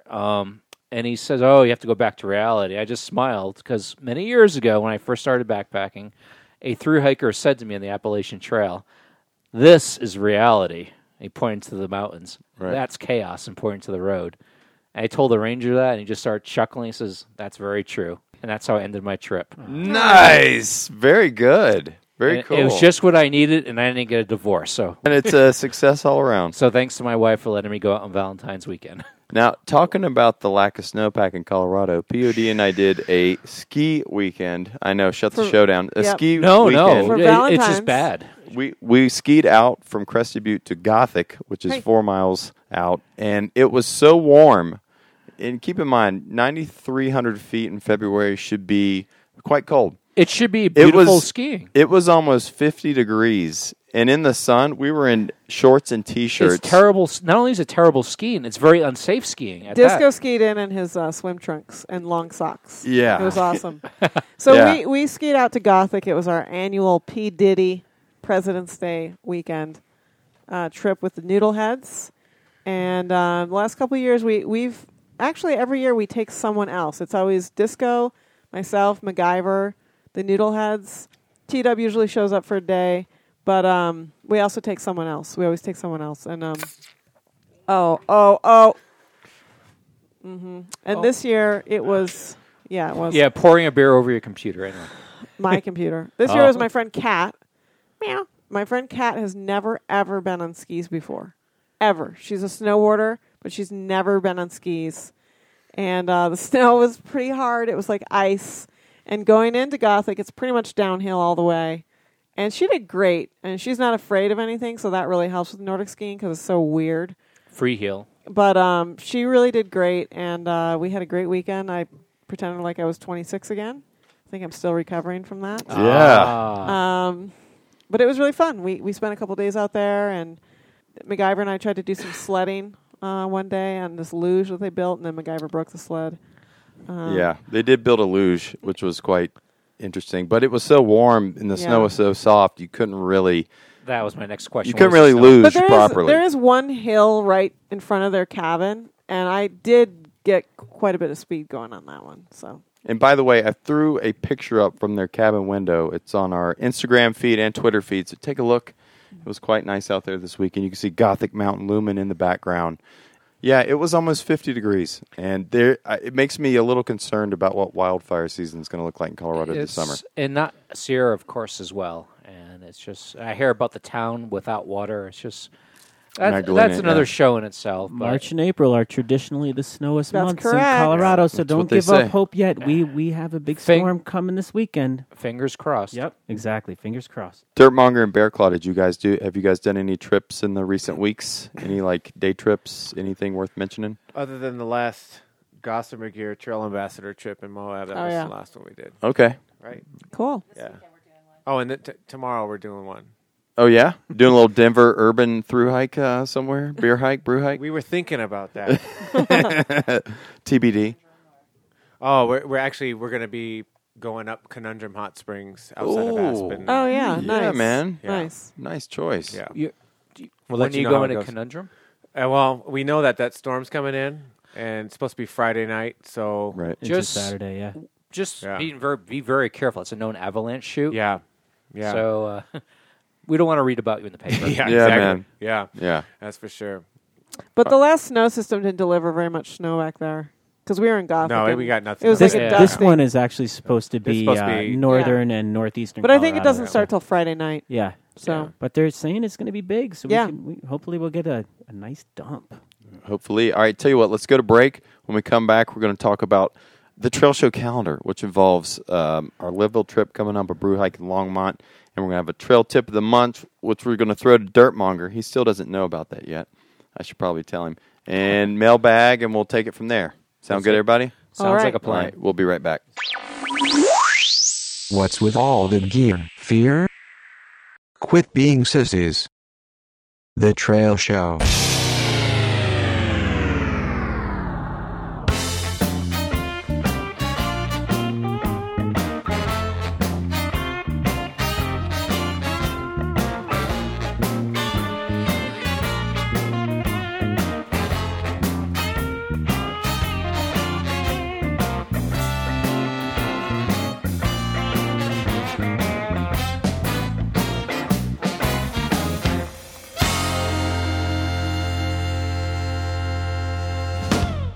Grab a brew. The Trail Show is back. And we just want to remind you that this month's Trail Show is sponsored by the Leadville Hostel. Wild Bill is at your service. And D'Lo, why don't you share a personal story from an experience you've had at the Leadville Hostel? Don't be surprised if and when you find yourself at the Leadville Hostel if you find a lovely Hawaiian woman dry humping you. Don't be surprised. It happens all the time at the Leadville Hostel at Whoa. 10,000 feet above sea level at Wild Bill's Cabanas. That's right, the Leadville Hostel, where wild Hawaiian women will dry hump you at 10,000 feet above sea level. Guaranteed, huh? Just as a side Pretty note, much. during break at some point, D'Lo asked me, like he had a brain fart and said, "Hey, are you Hawaiian?" Oh, D'Lo, man. Anyway, Apologies to Wild Bill because that's probably not the kind of promotions you were looking for from the trail. but it's just goes to show you that anything can happen at the Leadville Hostel. That's At 10,000 And, feet. So above sea level. book now, leadvillehostel.com. We are going to be there recording a live show April 18th. Rooms are going to go quickly, so get on the horn now and get your room ready. Be there, be square. That's right. And we've opened a myriad of beers from our good friends. Just Bill. Just Bill. It came by rickshaw at first. Ooh, Then those trendy ones from downtown? that's right. Sweet. Then it kayaked in Boulder Creek. Then catapulted to this very porch that the listeners can't see. Were any of the beers damaged during the catapulting? Actually, some were. That's why we'll go into the book later, but there's some beer stains on the book. Well, I don't care what you guys are drinking, but I am drinking What are you drinking? the Sophie, which is the Belgian. Belgian style Style farmhouse farmhouse. ale from Goose Island Brewing Company, also the makers of the infamous Christmas in a Cup. That's correct. There was Yes. just an amazing selection No, of different oh, yeah. beers. This beer might be in the running for 2015 Trail Show Beer of the Year. This beer is so good, I had to have a moment by myself. I would like to Ooh. request that Before break, while I our started beer drinking. stenographer who is listening right now, please jot down these And notes. by that, you mean the Princess By of that, Darkness? yeah, POD is taking over the. You're the beer stenographer? Yeah, because whoever it was that volunteered to be our beer person, they Flaked volunteered and then they put the bong Crickets. down and forgot that they had volunteered. All right, so we've cracked open some Goose So Island. thank you. Oh my God, this Sophie What's is in that so blue good. can? Is So- that the And that one's from Bell's. Bells? Michigan, Michigan brew. represent. The Winter White Ale from Bell's. Okay. Because let me tell you something. It's You go to good. Michigan in the winter and people look like they're dead. Man, They are white. I gotta say, like, Every time I go there in the winter to visit my family and I go to church, everyone's like, "You're so tan." Well, we go outside in Colorado, but Yeah. also the sun doesn't shine in Michigan. It's this crazy. this winter white ale from Bell's, like they say in Hawaii, it's delicioso. Oh my God! All right, so we've talked about the upcoming Leadville event. Let's talk quickly. It looks like we've firmed up a date for the Longmont Brew Hike. Oh, let me get my phone out so I can put it in my calendar right now. Can All right, I give a brief description? please, Mags. Because originally there were 5 breweries, but since we announced it, a 6th one has opened up. Yes. So now there are 6 breweries in 5 miles. Wow. Saturday, May 16th 16th is Oh, the day. Can't do it. For those listeners who may be doing the calculations at home, that's less than 1 mile between each brewery. So we're going to hit Chub Burger, which has Oscar Blues on tap, including tasting beers. We're going to hit a Longmont favorite called the Pump House. Yeah. Which Pump it up. we're going to hit Longmont Peak, which is basically the southern sun of Longmont. The peak of Longmont. How far is Longmont from here? It's 15 miles. 20-minute drive Can or we so. can we maybe pool our money and get like a giant minivan, like one of those church minivans, and have Gummy Bear drive it for us? We'll figure out as we get closer. Okay. We're going to do 300 Suns Brewery. Okay. We're going So to much do. better than just the one Southern Sun. This There is you go. 300 Suns. Yeah. We're going to be doing Left Hand Brewery, which is kind of the same Yeah. generation as Avery. It's been around for a while. Makes a Good one. very delicious nitro milk stout. Hey now. That's one of my favorites. And what was the other one? It's a tip of my tongue. Grossbart, Grossbart. which means big beard in German. Oh, We yeah, should yeah, get the we real talked hiking about that. Viking to come with us. Oh, that'd be so perfect. I think he's going to be on trail Yeah, I know. in May. Speaking I of know. big beards, quick shout out. Check Peter. Yeah, Peter's sister. Just had a bambino apparently. Yeah, I saw that. I didn't even know he was expecting. Speaking of big birds, yeah, I didn't. I know, thought he had so- just put on some pounds for the winter. I thought that was somebody else's baby. I didn't realize it was his. Oh, wow. So Congrats. Yeah, congratulations. So anyway, it'll be in May. Quite a few breweries and a few miles. We're going to try and have a superstar guest on that hike, aren't we? Yeah, we are. We Yeah, have we yet have to reach out. Hey, We have to reach out to this gentleman, but we're going to try. We are.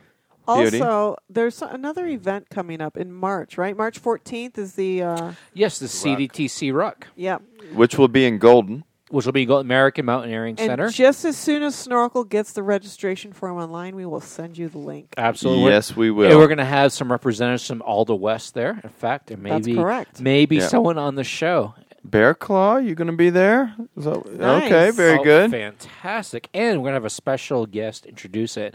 And we're going to call it Dago Night because because it's Mr. Whitney LaRufa. Yeah. And all we're going to have good. Di Lorenzo. That's right. And we're going to have Magnanti all on the same And show. do not bring the clippers unless you bring the dry vac to. Bowl of Gonna be pasta a as lot of big hair. as your head. That's right. So some exciting stuff coming up. Very good. Well, let's do a little trail tip. And now it's time for trail tip of the month, and I am going to throw it over to Dirtmonger. He's got an interesting trail tip about salmonella. If you're going to hike a desert trail, get salmonella first, and that way you could drink any amount of that crappy water and not get sick. So, are you speaking from experience? Yes. Okay, tell us what happened, please. Well, I got salmonella from machaca con huevos. Wait a minute. Oh, dude, Step that out. sounded Hawaiian. What? Dude, was Machaca- that Hawaiian? Did you just speak to us in Hawaiian? Was that Hawaiian? Aloha. Mahalao? 2007, I got salmonella Okay. from machaca con huevos. Donde? In Los Toros in Chatsworth, California. The Como porn- con huevos? Los Toros. That's why. Bowls? Yeah. You had Never- bowls and eggs?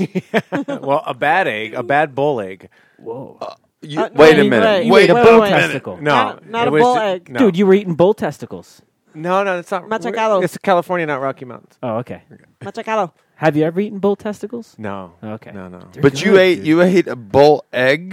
No. Wait a minute, what do we- let's He back said- up. He said Los Toros, which means the bulls. Okay. I had a cow egg. Yeah. No, a chicken No, egg. a chicken I had egg. a chicken egg. And And it got me oh, sick. just a chicken It egg. was, machaca con huevos is like shredded beef with egg. And then, so that eggs that was mixed in that beef was bad. And Has- so I ended up losing a lot of weight. And Tell us about that. But what happened because of it, it developed a strong sense of intestinal fortitude. Wow, dude. I'm with Okay. you on that Now, one, if man. you get I'm with you on salmonella, that. do you have to take meth, or is that just cure on its own? You say meth? Yeah, dude. That's what I heard, man. Salmonella, let's do some meth. I took a series I mean, you of, are in Cali. I took a so series of pills, and then None of them were meth. No. Eventually, it went away.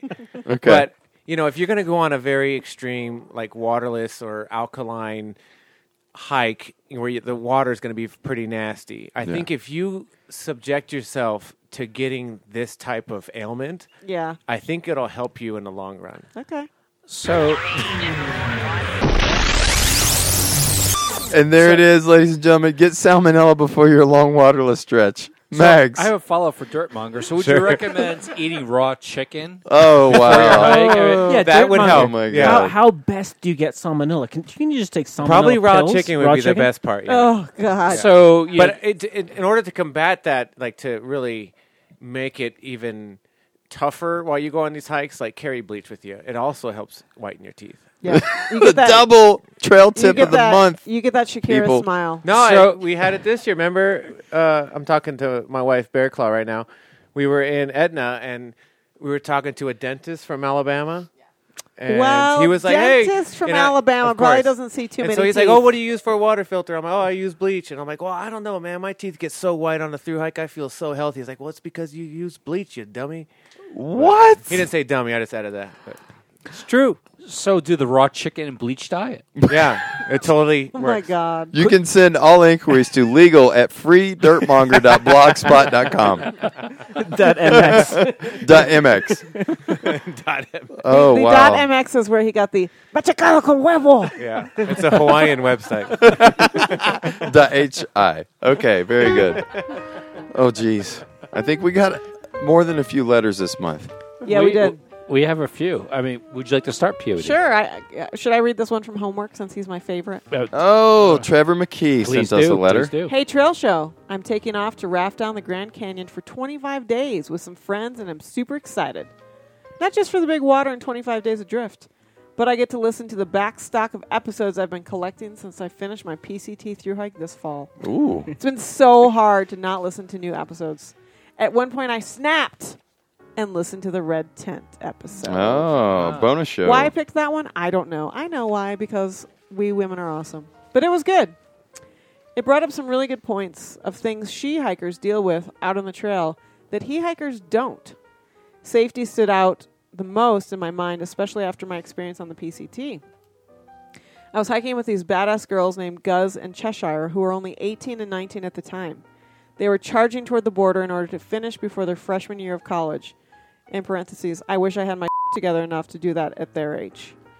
Anyways, this older section hiker kept semi-aggressively saying inappropriate things to them and about them. At one point, he crossed the line, and I asked him how he would feel if the tables were turned. They're younger than your daughters, man. Do you think it makes them feel very safe having an old dude hit on them out here? He got the picture and apologized. We sped ahead the next couple of days, and word spread about him. We didn't see him after that, but apparently he headed home. What stuck with me the most was how it seemed like everyone came together to protect Guz and Cheshire.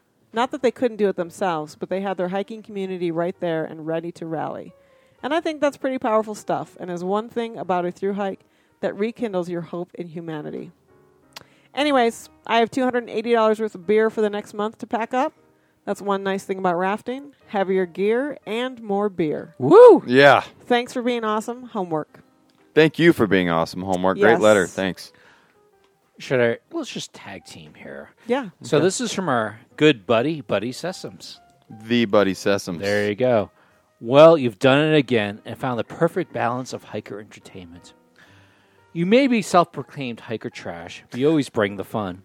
My poor golden retriever had to walk quite a ways through Vero Beach, urban snorkel style, to get through the episode. The show is great, and I can't wait for Part B. A surprise OR Celebrity Trail Story bonus show would be icing on the cake. One that no 6-year-old should ever listen to. That's right. Never. Oh, definitely not. While the family did not particularly enjoy our local sections of the FT nearly as much as the Virginia AT, the trail show continues to get us on the trail. As a proud native Floridian, looking forward to some long weekends with the dog this winter on the FT. Keep them coming, Buddy. Hey, Buddy, I'm going to recommend a documentary for you since you're from Florida. It's called Florida Man, and we put a link up on our website. And Dirtmonger, actually, I think we both you guys watched it last night. Yeah. Yeah. What'd you guys think?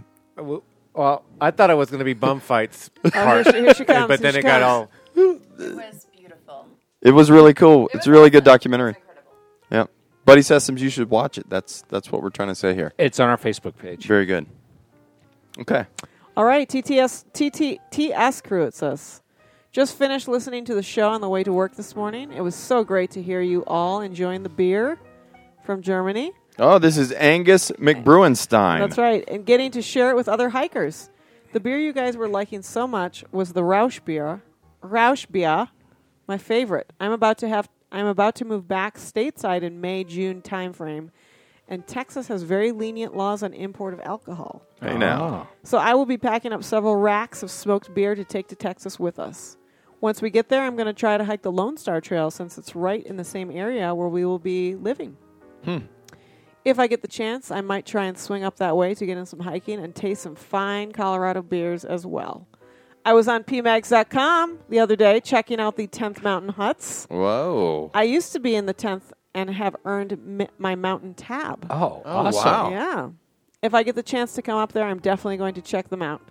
I'm assuming that they have some decent trails to the areas for those of us who don't backcountry ski. Absolutely. You can snowshoe them if you don't want to ski. And that's what I would recommend, Angus. Sad that You don't want to ski. Sad that D'Lo didn't get to imbibe with you all because yard maintenance can make an awful thirst. Thanks so much for doing what you all do, and please keep the show alive. Angus McBay. And we drank 2 of his beers at the front of the show, which we saved for D'Lo because we That's knew right. he would like that They're Optimus Imperial oh, yes. IPA. That was delicious. I love and the Optimus. The cherry, the Imperial cherry. Both of What's a those are rack of delicious. beer? The 6-pack. 6-pack? Is Is that what you it? call Is it? that Rack? right? That's a New England term, from what I understand. A rack of Is it? beer. Yeah, I've never I've heard only that. heard it said by my friends from New England that grew up there. And incidentally, the beer he was referring to, the Rausch beer, you can check it out at smokebeer.com. Yep. And it tastes like campfire in a cup. I swear. It's really No word of a insane. lie, Max. No word of a lie. No word of a Speaking lie. of New England. It's really unique. Okay. So this one's from JT via our website. This one is borderline bad baloney, but we'll read it. Should I play some? No, it's, Okay, very good. It's borderline. It would be cool to do a Wonderland Trail piece with someone Oh, that yeah. knew a thing about the trail. Though I have to admit, it was interesting to spend that 10 minutes enveloped in a thick, warm pool of nothing. Also, per usual, the show was a hoot. All right. You know, I read that after I Glenn Van Pesky told us some amazing stories and gave us some insight into a trip no one knew about that he took with Henry Shires. And that's the kind of comment we get. Let me tell you what, JT. Hey, he said the show was a This hoot. is from Justin Timberlake? Oh, is this the JT? Well, in that case, Disco, I'm before you a get- big fan of your work. Before you get too all up in arms, I could see where JT was coming from because a lot of place names and details did escape. Who The gives gentleman. a dude? You can get all the information you want about the Wonderland Trail online. Hey. Just go Google it, JT. And you know what? Glenn told some amazing stories about Henry Shires, and if he can't appreciate that, he can take all the money he spent to listen to the trail show, which was $0, and we'll give him a full refund You know what, man? of $0. That's it. I'm out of here, man. Because you know what? Everybody can just Google everything that we're talking about here right now. So there's no point in me even being here. I'm That's right. done. I'm out of here. Oh my God, he left, people. Wow. Well, Do you have a JT slamming door sound effect that you can play over there or something? Too really late. Quick? It is too late, but you could probably edit this out. No, that's not the slam. Wrong sound effect. Sorry, I- Dad. on that note, should Anyways. I read the slightly controversial letter? Oh, yeah, please, but maybe we should open more beer. Go for it. It's Yeah, open. we should Just open more go beer. Open it. It'll There's make you laugh more with That's this. keeping you letter. from Yeah. it. Okay, so this is from Frito Roll Tide Garcia. Oh, we've heard from him before. That's He's right. donated beer to us. That's correct. So recently I was made aware of some off-putting comments you made on your podcast. I would like to inform you that It sounds like bad baloney, Max. yeah, just because our organization, he never really mentions what it is. Our organization CYO. is an archaic throwback to 1930s values and filled with homophobic leaders. Hey, now. This does not mean you can berate us at will over the interweb.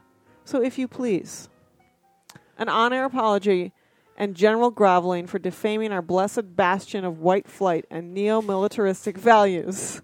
Thank you. Nobody- Wait, there's one more sentence. It's Okay. better the part. This is a good one. Oh, Oh, there's more. and by the way, when's the next brew hike? Because I think I might be able to make it this year. Interesting letter. All right, Max. So this is from our buddy Caleb Two Wars. Hey, very nice. Ladies and gents, I want to reach out and thank all of you for so many great shows, which are wonderful distractions for me and many others serving in Afghanistan. Thank you. Thank you very much. The shout-outs and hiker questions were generally appreciated of the Afghan Trail Show expats. Oh, that's pretty awesome. I recently made it home and happy to report that everyone who regularly listened to your show with me have also made it home to their families. Oh, that's really good. That's really good to hear. And now that I am back in the States and don't have to just live vicariously through you all, I'm going to take your advice and, D'Lo, say it, get on the trail!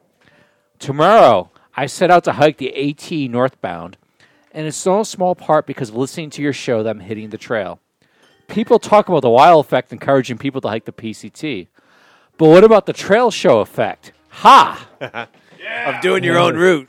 Damn Skippy. And also, I have a question for your Ask a Hiker section. D'Lo, do you have this for your Ask a Hiker section? I do not. I don't think. What's the question? Well, I'll read it quick. Maybe we can answer it We later. could, or should we table it? You know what? for- We'll table that. Okay, because you've got it on a sheet of paper that I do not have in front of me. We have another kind of mail/question. You know what? We'll table that to the Ask a Hiker as well.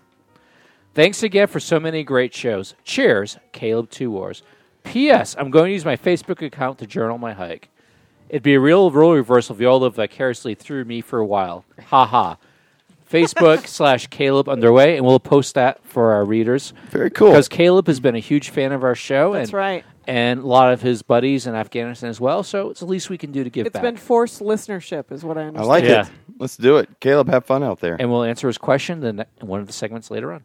All right, I've got a letter from Greg. Greg Brulette?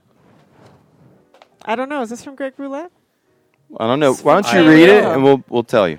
Hello, Trail Show. I love listening to the Trail Show, especially as I drive to the trail. All the beer and banter is a great way to get me awake and laughing on my early morning hikes. I've been hiking a lot of peaks in my area, and a good number of them do not have a trail that continues all the way to the peak. As a result, I've been doing a good amount of bushwhacking, or schwacking. Schwacking. On a recent bushwhacking expedition, the brush was sometimes taller than me at 5'7", but I was fortunate this area has a number of fallen trees I could walk across. I recognize this approach comes with dangers, like slipping off the fallen tree into the shrubs. In similar situations, do you choose the balancing on the fallen tree over thick brush? What tips or tricks have you learned from your route making? Salmonella. Any stories of good or bad route making that the Trail Nation could learn from? And yes, I know, get on the trail. This sounds like an Thanks, Ask a Greg. Hiker question. I think we should Let's- address this Ask a Hiker. Yeah, let's Okay. hold, let's As hold a this for later. 5'6" hiker, I could answer that. I just Okay. want to. I just want to caution you guys There's a lot of questions. that I actually had to table a lot of questions because there was an uproar last month about the length of some of our questions. So, as long as it's okay with you guys, I'm fine with adding Caleb and Greg's question to our Ask a Hiker segment. I'm totally fine with it, but I just want to let you know that it's going to make it a little bit longer than it is. Well, maybe already. we can just, put a cap on the discussion. We'll just Okay. shut the mics Okay. down There after we go. 2 minutes. And one last comment via Twitter, and this, to me, is a great way to end this. It's from John at Through Train via Twitter. Okay, dang. Get Sweet Tater into contract this minute. Yes. Yeah, we're working on it. Show 32B was fabulous. Guns, nuns, drug runners. Holy Jesus. All right, Through Train, what you should know, we have been in touch with Sweet Tater, also known as Wolfman Jesus, and he will be appearing, God willing, on a future trail show. That's right. We'll just leave it at that. Leave it at that. That's an extra special announcement for a future show. Future Yeah. show. But yes, I mean, it was just amazing. Again, he could read the phone book, and it'd be interesting. I'm all in, man. I've listened to that story now 3 or 4 I times. have too, and I can't And stop laughing. It may very My well God. be the best story that has ever been told on the trail show. We've had some true. pretty amazing stories, but that was just over-the-top goodness. And he didn't even tell us the other story. Well, he kind of, yeah. He you're kind right. of did, but he didn't. he kinda needed the did. back porch and a pipe and a rocking chair. Yeah. Somewhere in the deep south, and it'd Yeah. been complete. on a humid summer's evening. That's Say right. Laurel. With some moonshine. Should we go to our donors? No, before we go to our donors, Oh. I think we have a special item here. That's correct. We do. You have it. Um, Okay. So, PUD, why don't you? I'm going to go ahead and get it out. Why don't you go ahead and do a little background on Okay, it? so this is from Hawaii. This is from Horny Toad, and he did package up the brews for their long boat kayak travel in lots of packaging peanuts that he specifically said were for D'Lo. Cool. But- I'll take those guys. Yeah, I'll we got take them in the car. Cool. I'll put them in at a bag and. And take he them home also with me. sent some other things, specifically for Mr. Mike DiLorenzo. Disco is going to present you with them one at a time. First, we have the Babies of Hawaii 2015 calendar, There really is, there, folks. which features That should be on the Instagram account right there. babies. All right, actually, I just downloaded the app, so it's going up right now. Okay, we also have the Hawaiian sticker that's oddly reminiscent of Great Britain. Yeah. Sweet, imperialism. We have Sound like- it's reminiscent of Mexico.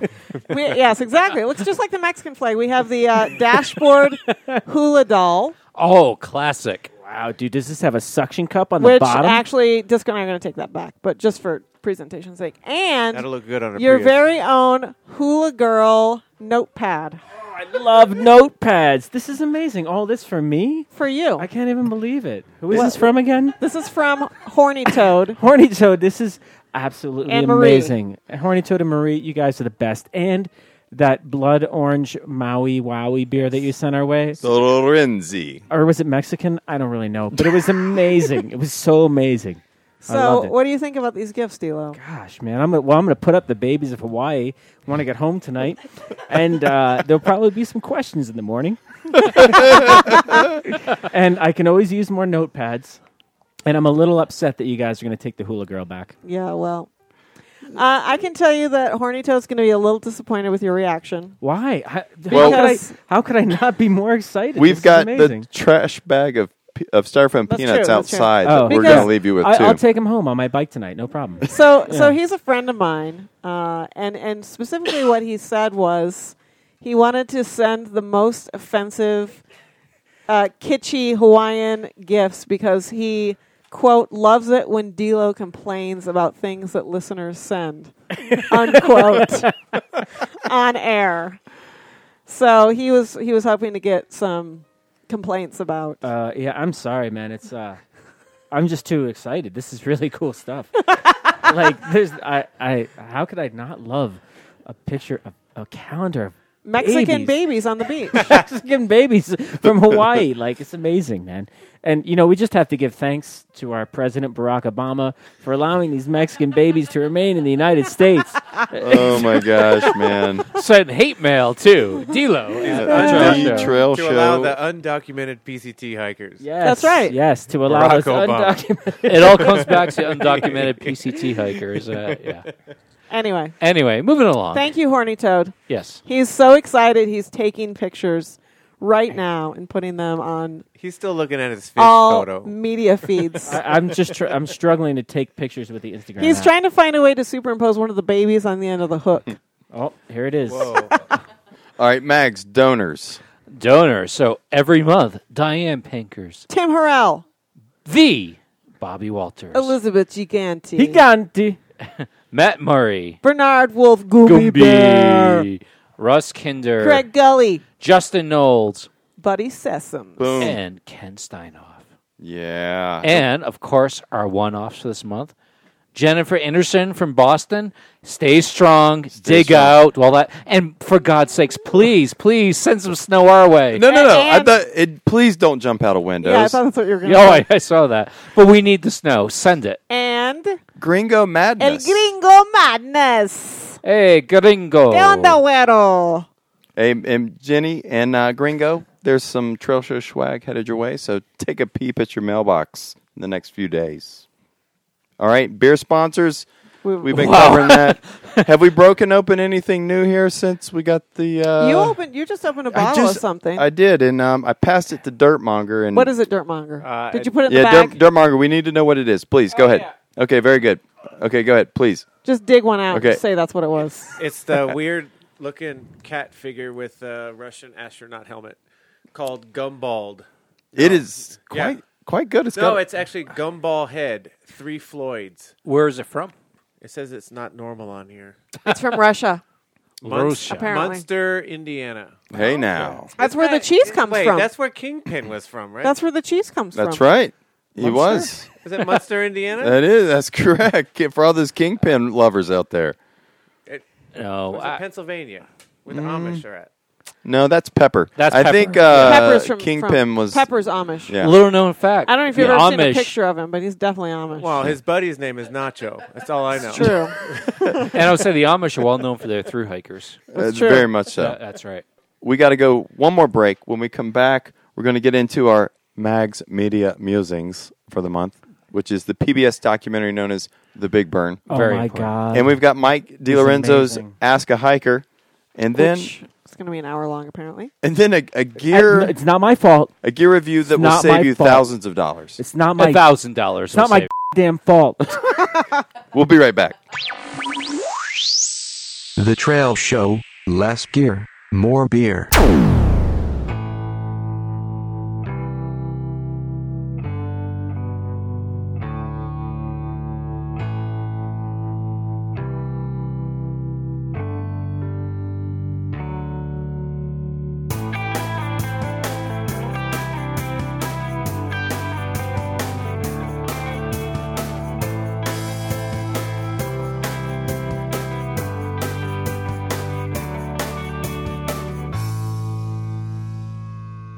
The Trail Show. Less gear, more beer. So we're back, and next month we will be covering our 2014 Beer of the Year Award and our Brewery of the Year Award. It came down to some contentious debate. There were a lot of great beers and great breweries in the running, but we have selected our winners. We'll be making announcements next month. And I also want to announce the start of the 1-month hashtag Be Like Mike campaign. So what we're going to do, and this goes to our good friend, The Nash Rambler, who sent us a photo of himself doing yard work with the hashtag Be Like Mike.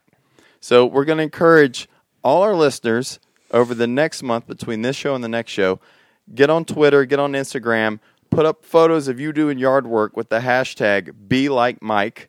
And we're going to pick a winner next month, and we're going to send you a bunch of Trail Show swag. And be sure to tag the Trail Show on there, too. That's right. Tag the Trail Show. And, you know, hashtag Be Like Mike. Snow sculpting counts. Oh, yeah. Oh, be creative, people. Yard work. Exactly. Be Yard creative. work is the overall umbrella. What Yep. you do with it, be creative. Be creative. That's right. Okay, Mags Media Musings. We reviewed, what did we Well, review? this first, give a little shout out. Oh, yes. A little preview for next month's Media Musings. So, Just Bill sent us this amazing selection of beer. I mean, there's probably about a dozen different types easily. He wrote a book recently, and I read a preview copy a few months ago. He sent us all autographed copies. Nice. Lying on the Trail by Just Bill. You can pick it up hard copy and Kindle on Amazon. And we'll review it more next month. But if you ever heard Patrick McManus, Tall Tales in the Outdoors, the best way of describing it. Very colorful, very good. Check it out. And again, we'll review it next month, our Media Musings. So, Just Bill, Cool. Thank you for the books. And again, thank you for the beer. Yeah, the beer's And been fantastic. Let me just say that on the back of this book, he tells you basically to stop reading the back of the book because there's nothing back here, and you should actually read the book. And his last sentence, 2 sentences, don't let some marketing man blow hot farts in your face and insult your intelligence. Turn this thing back over and start reading. And that, Nice. in a nutshell, describes why you should read the book. Okay, I like that, man. So more to come next month. So anyway, our review for this month is a tad more serious. Thank you for the books and the beer. Yes, absolutely. We're discussing The Big Burn, a PBS documentary, the American Experience series. The really quick facts about it happened 1910 in the Northern Rockies in mid-August. Fire season had just 36 hours. More than 3 million acres were burned. 78 firefighters died. And it was one of the largest fires in American history. And I would argue in many ways, and Disco can speak much more about this than I can, but it really set the tone for American firefighting experience, not just from then, but to the present day. And we're still living with the effects of it in 2015 by far. Sure. And especially as a potentially bad fire season happens yet again, I think we're seeing more effects of that. And the documentary was actually based off the book with the same title. Which Absolutely. I know Dirtmonger's read. I actually haven't read it. Has anybody else in this room read it?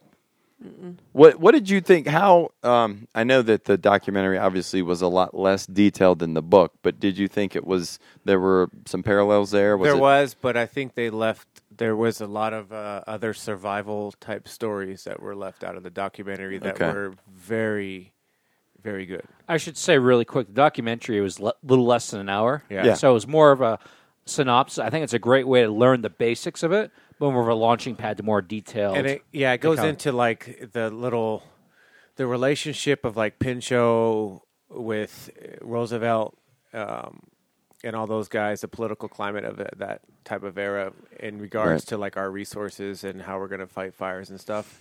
It gets into more detail than what it does in the documentary. I just want to say that this documentary was amazing.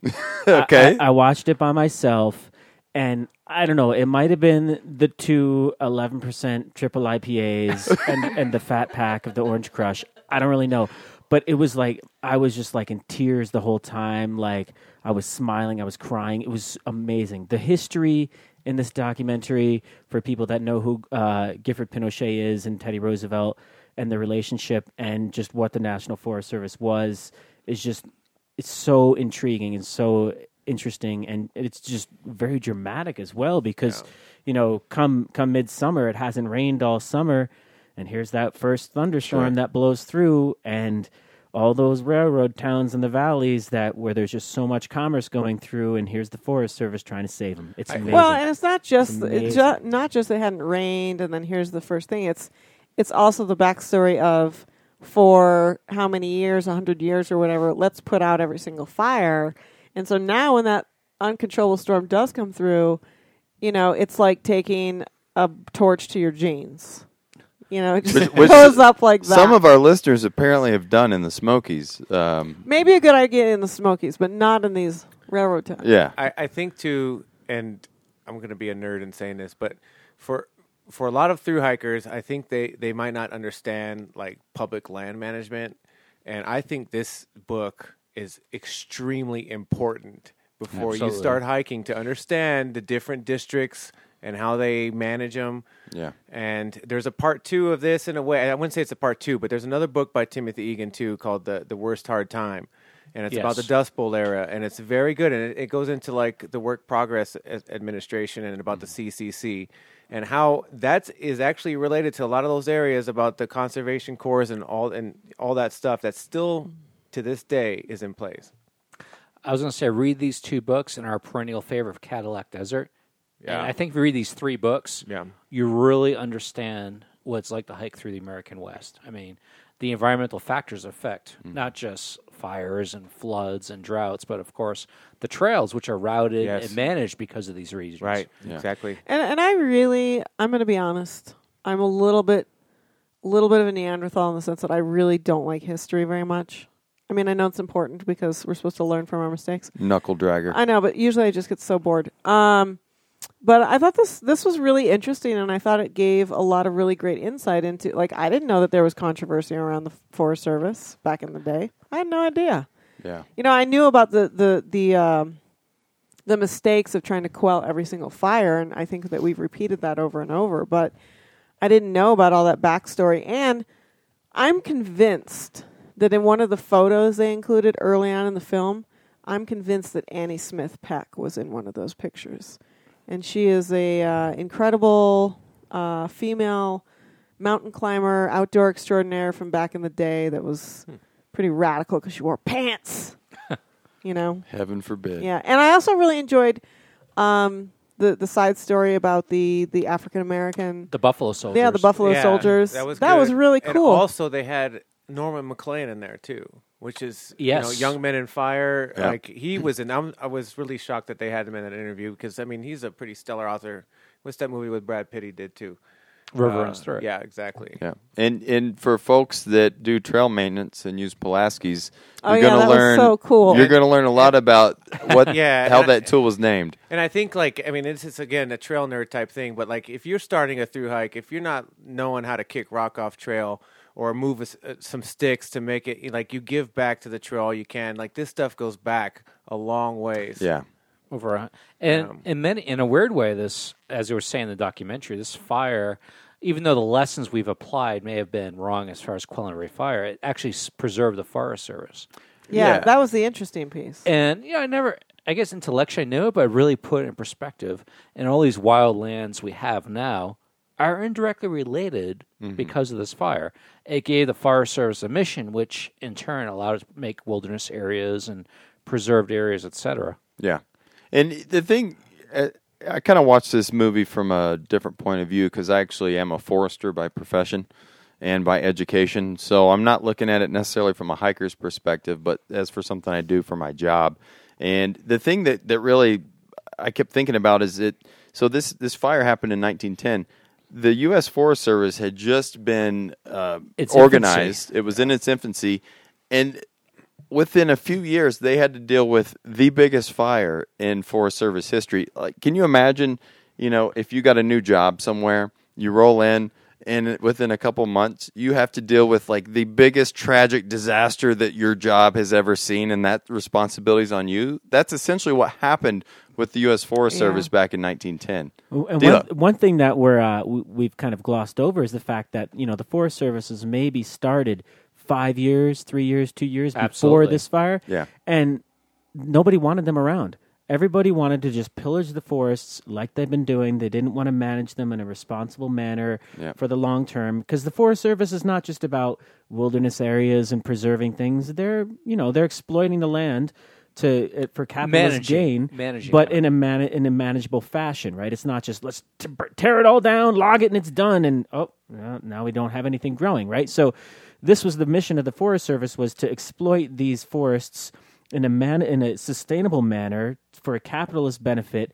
And the capitalists that were in the West already hated these people because they just wanted to use it all up as fast as they could. Sure. And so then you have this catastrophic fire, and all of a sudden these foresters are heroes. You know, it's like, and they were heroes partly because of the journalists back in the East who latched onto the story just for its sensationalism, and they were some of the ones that we should probably be crediting for the Forest Service existence today. It's true because it's all about the 24-hour news cycle. In the end, that dictates a lot of public opinion and history. Then as now. Yeah. Oh, yeah. Totally. That's Granted, what I'm then saying. it wasn't 24 hours, but No, I know. Still, it's It might have been the 72 sensationalism, hours. Figuratively. the sensationalism Yeah. of this extraordinary event. You know, The other geeky thing for me as a forester is that they talked a lot about Gifford Pinchot. He was the first head of the Forest Service. And when I went through forestry school and in a couple jobs, there were these maxims that Gifford Pinchot had. It's like his 10 maxims. You were a little GP-er. Oh, a little GP'er, yeah. And we always had Gifford Pinchot's maxims framed on our walls in our different offices as foresters. And it was kind of neat to, sit down and watch this big burn as, kind of trail show homework, but also just thinking about it in terms of being a forester. An old dirt forester, if you will. It's a good movie. I think everybody's going to enjoy it. We put a link up on our Facebook page, and it's free. Free on Can't PBS. beat that. It's, if you care about the wilderness and the history of it, I really recommend watching it. Very good. It's the big burn. Get into it. All right, Mr. DiLorenzo, you got some questions this month, eh? I had a lot of questions this month, but there was also a lot of turmoil about the length of my questions last month. And a lot of interruptions when I was reading my questions last month. And I actually heard that there were people that left the room when I was reading my questions last month, which I feel is a discredit to the people that wrote my questions last month. So for those hikers that left the room last month, shame on you. Well, they couldn't hear the questions. I know, because Skype on the cell phone sucks. We learned that. No, because they didn't have headphones on. Oh, okay. Yeah, you got to have headphones to hear the Skype. All right, here we go. So I have 2 questions here, and I think we've got a couple more. Bonus questions. Bonus questions. Here's question number 1. Hey, guys, I'm debating taking my honeymoon at an Airbnb somewhere in Colorado. I was wondering if you guys had any good suggestions for places to go, things to do. A bit of short hiking and beer is mainly what we're looking for. I know you guys mentioned hot springs a few times on the show. That would be interesting. Any ideas would be great. We're looking at the last week of August, first week of September. Thanks, Trail Show. And this question was from Jiggy Jiggy Auntie. I got it. That'd be Elizabeth Jiggy Jiggy Auntie. Jiggy Jiggy Auntie, you need to go to Strawberry Hot Springs and stay at the hot springs. Near Steamboat. And there's lots of hiking around there. Yeah, Very lovely. You can't go wrong with that. The CDT is right nearby. Yep. The Zirkle, it's beautiful. The Zirkles. The Zirkles. A great wilderness area. Strawberry Hot Springs, definitely like top 3 hot springs in Colorado. Go there. You won't be disappointed. What month did you say? August, late August, early September. It'd be beautiful. Yep. Perfect hike. I'm gonna throw out a little a shout out to the Sangres. The hot springs down in the Sangres are, Valley View is very nice. There's one which is closer to the road out on the plains of the San Luis Valley, which is not nearly nice, but the water is much hotter. But the Sangre de Cristos are beautiful mountains, and there is some, quick and easy 8-10 mile round trip day hikes that you can take right up to the crest. Just know that Valley View is super nude. So, yeah. I mean, I'm cool with that, but you got to know that when you in Strawberry's roll in. Nude after dark. Yeah. So you should know. Take your pick. How nude do you want to be? How That's nude right. do you want to be, Max? I was going to say, you can't forget the San Juans. There's Pagosa Hot Springs, Sure. as well known. Ugh. Let me, Gross. Let me finish. Rotten egg. But Salmonella. there's some there's some backcountry hiking hot springs just up the road. below There Wolf- is. Just But up- I thought those were just warm springs. but it's backcountry. So Yeah. The price is right. That's price true. is right, and it's in the San Juans, which are arguably it's the debate: Sangres or San Juans, which are the best. Just go. I can't answer that. They're both awesome. Gigante, don't be deterred by POD. She doesn't care for hot springs that have a sulfur aroma. If you can get past that, Pagosa Hot Springs are actually pretty nice. Just make sure your wallet's a little bit Yeah. thicker Well, than usual. and go to the backcountry ones just up Yeah. the road. If you Yeah. like soaking in salmonella water, then you should go to Pagosa. San Juans are awesome though. Also, Pagosa, it all looks like hot tubs. And Strawberry but- is rock But think about it. She's Beautiful. coming from the east. It's Dila. Again, backcountry though. Forget about Pagosa. Forget about it. Just go to the backcountry hot springs just up the road and Until it's you free. get the shivers. I wanted to give a quick shout out to Cottonwood Hot Springs, Yeah. which are really great. They're semi-rustic. You can show up there on a weekday. It'll be pretty calm By and that, quiet. he means you're going to have a saggy bed. Yep, you'll see some of that. And you can get right up into the Sawatch there, which has Yep. awesome day hikes. And Awesome day Eddie hikes. Lime Brewery is right in the town of Yep. Buena Vista, which Yep. is 6 miles from the hot springs. That's actually a pretty good recommendation. And there's free camping at a area Yes. that if you email me about, I'll tell you where to There's go. free camping in the National Forest. There's God tons of free bless camping the around Forest there. Service. Yep. Basically, Colorado Trail is right nearby. Yeah. I would argue Chalk Creek. late August, early September is prime Colorado time period. Yeah. Just No- make your plans early. Yeah, no matter where you go, you're going to have a great time. You're more than welcome to email any of us, and we're happy Yeah. to give suggestions as well. Book early, book often. You'll be fine. Okay, Dilo, go ahead. Question number 2. I'm planning a trip to Peru in May to go backpacking in the Andes. I've been to Latin America a few times, but only as a tourist for a quick trip. What? Trip. Say who? Huh? Just for a quick trip Quicks? to Chocolate Tijuana Quicks? to purchase drugs. Wow. Well, drugs that are only available in the USA with a prescription, mostly to make methamphetamines. Yeah. Sorry, that was a bad joke. Why is this the meth show? I just go to Tijuana to buy Viagra to help against altitude sickness since I live at sea level and I hike in the Sierra. Anyway, I know with your 40,000 miles of collective trail wisdom that some of you have hiked outside of the USA and in particular in Latin America. So I'd like to ask if you can share some tips and experience regarding backpacking in a foreign country and in particular in Latin America. Thanks, Andre the Masked Eagle Soltis. I don't even. Well, so, you know what? POD? My very first backpacking trip was in Peru. And Was it really? Yes. Wow. And I had Like to Machu Picchu? I had no idea what I was doing. I was wearing Uh-huh. jeans. You know, I had this giant low alpine backpack. That's I was what actually with my friend Horny Toad. don't we all Really? use With those Horny items? Toad. It's coming Uh-huh. full circle. I mean, I can't offer any advice. So 'cause that was my I first have trip. done a fair amount of hiking in South America, in the Andes, but it was 10 years ago. And I would just say learn some Spanish. Yeah. Know some Spanish because you're going to need it, especially if you find yourself in a, In the mountains. Yeah, in the mountains. You want to be able to talk to people. Bring candy for children in Peru. That's Yeah. some really good advice because when you roll into a little Peruvian village and there's all these little kids and they're like gringo, gringo, you Buy better some have postcards. some dulces for the little kids.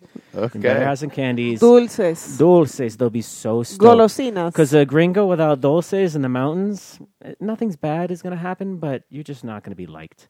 Yeah, it's true. As I recall, also in Peru, there was everywhere. Human? No, it was mostly like cow llama Yeah. vicuña Oh, it's like Wyoming. Free pillows. Yeah, it's just well, it was small. Because the cows in South America are smaller than the USA, so are the horses. So there's just a lot of everywhere. So treat your water. Again, Wyoming. Yeah. Yeah. Bleach. And learn some teeth. Spanish, and don't be too particular with your diet. Eat a few guinea pigs. Hey, Yeah, oh, hey, hey, yes. hey, Hey, Yes, now. eat some guinea pig if you go to Peru Hey, because that's so to it's a our, delicacy. we do have our Trail permanent show au- mascot. Hey, dude, he's not a Peruvian guinea pig, so he's not listening to this. He's all good. He's like, I don't live in Peru. I know they're not going to eat me. I can go to sleep right now. because he's our mascot of the show. That is true. He's Charlie, the Like, guinea he's like, pig. but my uncle Carlos, on the other hand. Uncle Anyway. Jack. All right, Dilo. Any other questions? Well, I have a couple other questions Yeah, that are so- on other sheets of paper that I think other people are going to read for me because That's correct. So I we'll wanted just, to keep it brief. but we'll just do others- these ones quick because they were kind of glom-ons at the end here.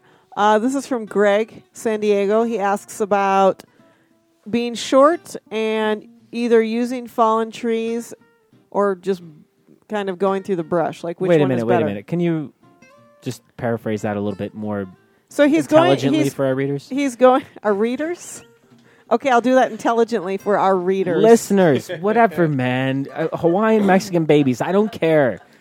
So he's talking about going through areas where there's extreme blowdowns. Yes. And the option is either the Vagabond Loop. climb up on the logs and walk across the logs, which could be at a high distance from the ground, or just push your way through all the brush and the giant bushes taller than you. Can we kick this one over to Mags? Yeah. Yeah, please, I- Max. Why me? We're the same. I height. Mags, what would Mags do? I think part of it. Dirtmonger? is like also what kind of gear you have. If you Oh. have a pretty big backpack, you may not want to go over some logs. And if you have also on the flip side, Yeah. if you have a very delicate, Yeah, that's what I was I- going I'm to gonna say. isolate that. you might not want Yeah, to and- schwack I through mean, a bunch of brush. Like I don't carry a very big backpack, but I'm able to maneuver pretty good through overgrown brush or But it- underneath a log. But if you have one of those super ultralight backpacks, You don't then wanna scrape pushing it through up. the brush might not be the best idea. No, actually, I think it actually is a pretty good idea Really? because I can maneuver it without a hip belt, moving to the side and move around the brush. But it's going to get cut on. It's going to get ripped up. no. That cellophane goes. That's goes an up old pretty wives' quickly. tale, D'Lo. You have a is. cellophane backpack? Is that correct? It's that Oh. styrofoam stuff outside the door. Mags. the bag of peanuts. We're going to do a rare Gear Geek thing. What? No, not we. What? You. Rare. I said rare Gear Geek thing. Newer packs aren't made of steel nylon anymore. They're made of Robic, which is Yeah. pretty light and Yeah. sturdy. So if you do have a very light pack, Yep. you can indeed maneuver and not have to worry about it And tearing I think as much. it's fair to say that is a technique. Okay, Okay, no, I mean, that's- you that's can cool. learn to move through that without damaging your pack. Now wait a And- minute, guys. I Not have if you love I Barge. have a pack that I made myself of styrofoam Okay. peanuts. Next Alright, question. so- well, I was going His pack is made out of Well, that calendar. get him where the- babies on it. get away Max. from This the pack Gear is made Geek out thing. of Hawaiian babies. To answer his other question, no, this is serious. I'm Okay. 5 Oh no, it's serious. No word of a lie. Max. No word of a lie. I'm 5'6", Yeah. so I'm even shorter than 5'7". Okay. I find it's very easy to go under the logs and just maneuver through rather than try to go over. Okay. What do I do? His with- other question What do I do with was- my Hawaiian babies? Just tuck them in your pocket and move Please, on. no more discussion of Hawaiian babies. Moving on. this is from POD. Caleb. Caleb, very good. This is more for D'Lo, Any actually. stories of good or bad route making? Oh, no. This Route is, making? this is about how to get children to long-distance No, hiking. that was the Oh, other yeah. question. Oh, okay. Yeah, we'll cover that another time. That's too big of a No, story. it's not a big story. What's the story? Any stories of bad route making? Route making? Yeah, like route making decisions. I think it's I called... can't really hear the questions anymore. I think the... What? Oh, I have a Going story to of Los bad Toros? route making Yeah. that I Out of the way. want to throw over to Mags, which is, I see on the map that there's a trail that goes through the valley, but it's got some private land right towards the end when you get out towards the end. But that's okay because there's still a trail. It used to be there, a couple of decades ago. Let's go down that way, D'Lo, and let's see what happens. Okay, and there's the guy with the chainsaw cutting logs all day. He with- wasn't there. no, we're lucky he wasn't there. Anyways, Yeah. Anyways. All right, Max, next question. Well, this is from... Should we do this? Well, this might be we a can, future why not? question. These are I good. think we should wrap it up, man. We still got to cover gear review. Gear I was reviews- saying this is a good one for future. Long distance hiking with children from Caleb. You know what? D'Lo, why don't you research that? Because he specifically mentioned you. What? And get back to us. And backpacking, or we can even say backpacking with children. Yep, Okay. I like it. All right, D-Lo for next month. Very good. Okay, I'll So do some. Caleb- I'll do my homework. Caleb, we're going to do some homework as opposed to homework with a capital H to research children and backpacking. Yep, All right. I'll get my meth pills, Viagra, and Hawaiian babies, and I'll get back to you. And with that, let's talk about rodent prevention. Wait, we got to rock out first, everyone. Yeah, we got a little Here music it here. comes. It's about to drop. Oh, Get ready. here it comes. Vagabond loop, vagabond loop, vagabond loop. All right, Max. Vagabond loop. Rodent prevention gear review of the month. What do you got? So this is a collaboration with all the different ideas. Quick background. I try to start my car up Wednesday going to work. Yeah. Wouldn't turn over. Now, wait a minute. You don't ride a bike. I know. Okay, Well, very good. I work Just want to highlight that. 20 minutes away, so 15 miles. But he Okay, also doesn't so- use disposable diapers. I also don't have kids, so there you go. Yeah, forget about Hey, it. my kid in the toilet now. Yeah. So, Oh, man. It's coming off Anyway. the rails, Max. It's coming off the rails. no, this is good. This is good. Okay. So the car wouldn't start. Long story short, tow it to my mechanic. 5-minute walk away. It was all good. He actually calls me over. You got to see this. Thank you, Mr. D'Lo. It turns out there's a rat's nest in my car. They actually went into the engine block, chewed the wires. Hey. And they also destroyed the sensor in the master brake cylinder. So luckily, this is my complex. But what if I was in Utah and this happened?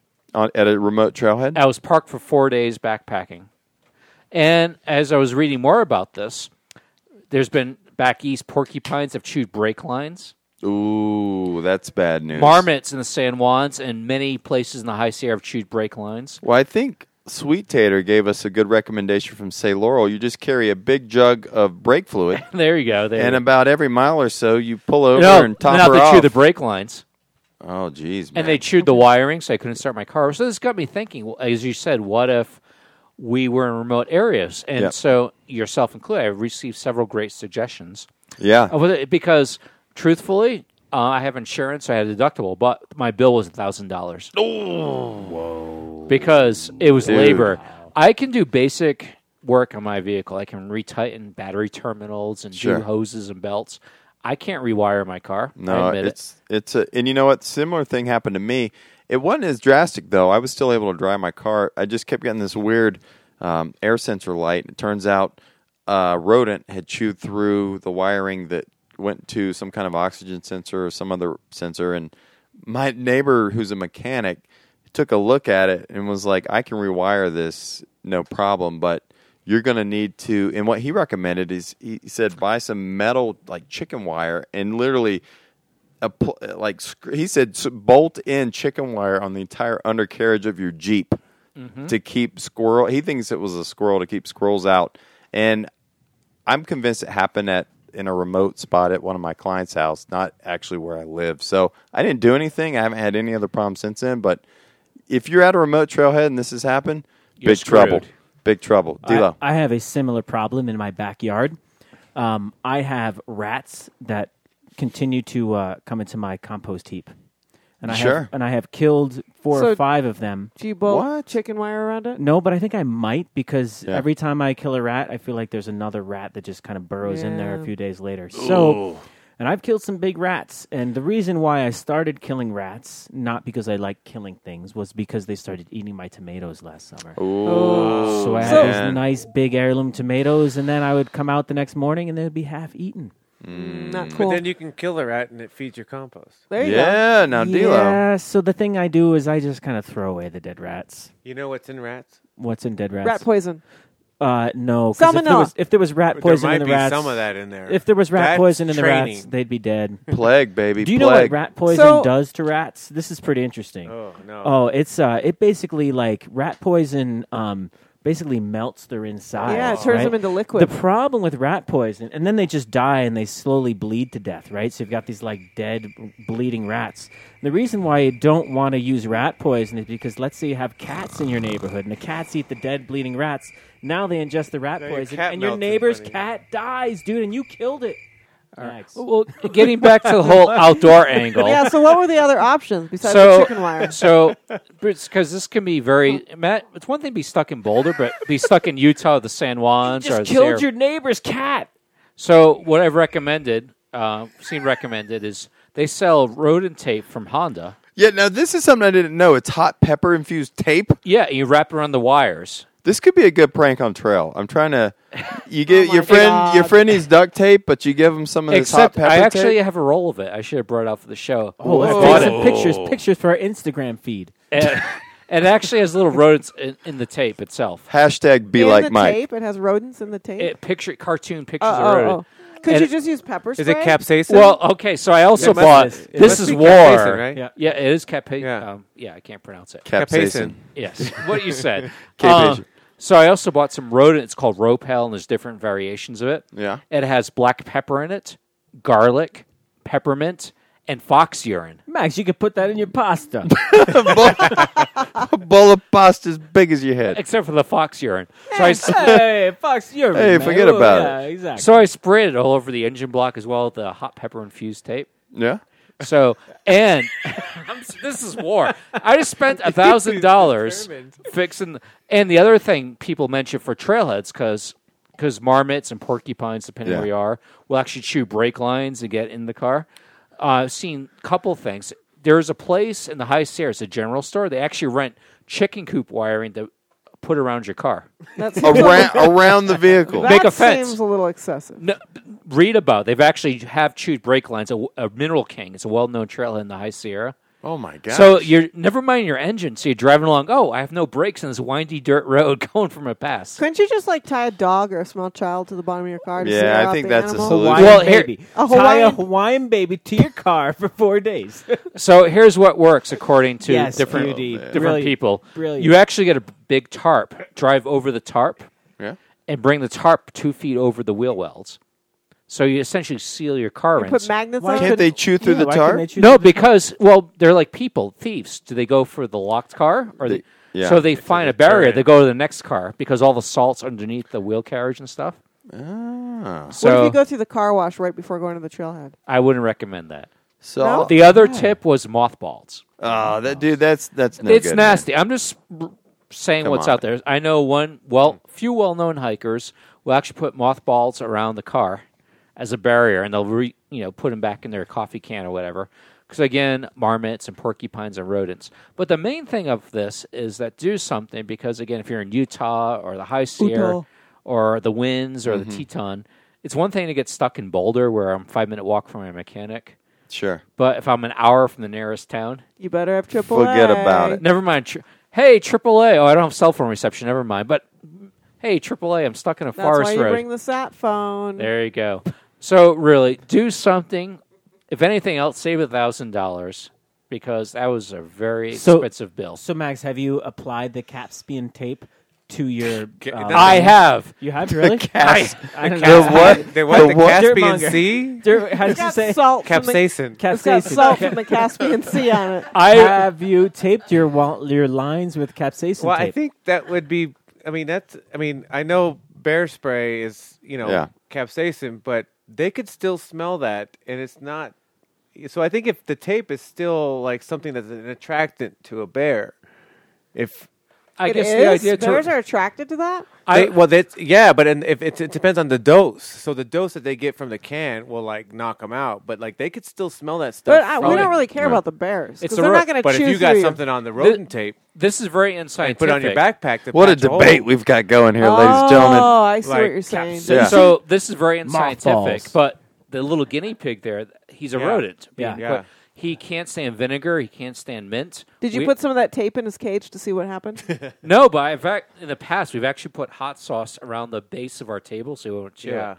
So Did it work? it did. He will not go near the table now. There it is, ladies this and is gentlemen. several months. Capsaicin, a proven deterrent to rodents across America. And the spray with fox urine in it. In your neighborhood, there may be a car wash in which you can douse your car in capsaicin. I know that here in Boulder, there are capsaicin car washes. There may be capsaicin You can car open up a washes franchise in your town. by contacting Before legal. you go to the trailhead, take your car through the capsaicin car wash. Does it have fox urine too? Yes, the capsaicin car wash with fox it's like urine. it's like Rain-X. That's an additional 2 quarters to get the fox spray. Yeah, the fox urine Man, spray. It's like Rain-X. Can that be used as like some type of cologne to like deter any creeps from talking to you? I think Oh, creeps man. would like the smell of fox All right. urine. What's that you're wearing, capsaicin? We got to wrap this up. Yep. All right. Thanks to everyone for tuning in today. A big thanks to the Leadville Hostel and Wild Bill for sponsoring today's show. We love the Leadville Hostel, and you will too. LeadvilleHostel.com is the place to find them on the web and the only place to stay next time you find yourself in Leadville. Hey, Disco, can I give a shout out to Yama Mountain Gear and Gossamer Gear for helping me out on my vagabond loop? Absolutely, man. No. Websites? YamaMountainGear.com and GossamerGear.com. Very I good. think. Go check them out. Thanks to all our monthly PayPal donors. Keep those iTunes reviews coming. You can always find us at thetrailshow.com, twitter.com/trailshow, on Facebook, Instagram, and Cafe Press at The Trail Show, on Stitcher Radio, and of course on iTunes. You can find us individually on Twitter. I'm at LAW2NG. Max is at PMaxCo. D'Lo is at DLOW. POD is at Felicia Darkness, and you can find Dirtmonger on Instagram at FreeDirtmonger. D'Lo. Is it too late to do the iTunes? Yes. top 5? It is. I'm going to do it next month. iTunes Maybe we'll top do 10. Maybe we'll do 10 next month. We will because do skipped 10. 5. It'll be amazing. Can we do 10 with 2 15? ones. What if we do 15? No. Okay, we'll be back in March on the eve of the Colorado Ruck with special guest Wow. Let me try that again. I just sound like Peter Brady. We'll be back in March on the eve of the Colorado Ruck with special guest Whitney Allgood LaRufa. He's going to be talking about the Chinook Trail. You'll hear all about how it. to hike with a dog. Remember, hold on, I lost my music. Where did it go? There it is. Remember that the Colorado Ruck is happening in Golden on Saturday, March 14th. Our taping of the trail show at the Leadville Hostel is happening Saturday, April 18th. Join us that weekend by reserving your spot at theleadvillehostel.com today. And our Longmont Brew Hike is going down Saturday, May 16th. Let's say those dates just one more time. No, let's don't. Until then, for the Princess Just of one Darkness, more time. Thanks, man. Mags, D-Lo, and Dirtmonger, I'm Disco Come on. Chow. And Bear Claws. May 18th, March 13th. No, that's the wrong What are the day. dates, D-Lo? Fox April urine. 21st. Fox urine. 9, Longest show ever. Longest show March 12th, ever. March 12th. Horny Salt Toad. Lake March was longest 12th. show. Salt Lake was longest show. Horny Toad. Horny Toad. Capsaicin spray at the Boulder Car Wash. Get your capsation car wash. Mothballs. Boulder, Colorado. Mothballs. Hawaiian babies. That's a show. I had a lot of questions this month, but there was also a lot of turmoil about the length of my questions last month. 'Cause let me tell you something. It's You go to good. Michigan in the winter and people look like they're dead. If you have a pretty big backpack, you may not want to go over some logs.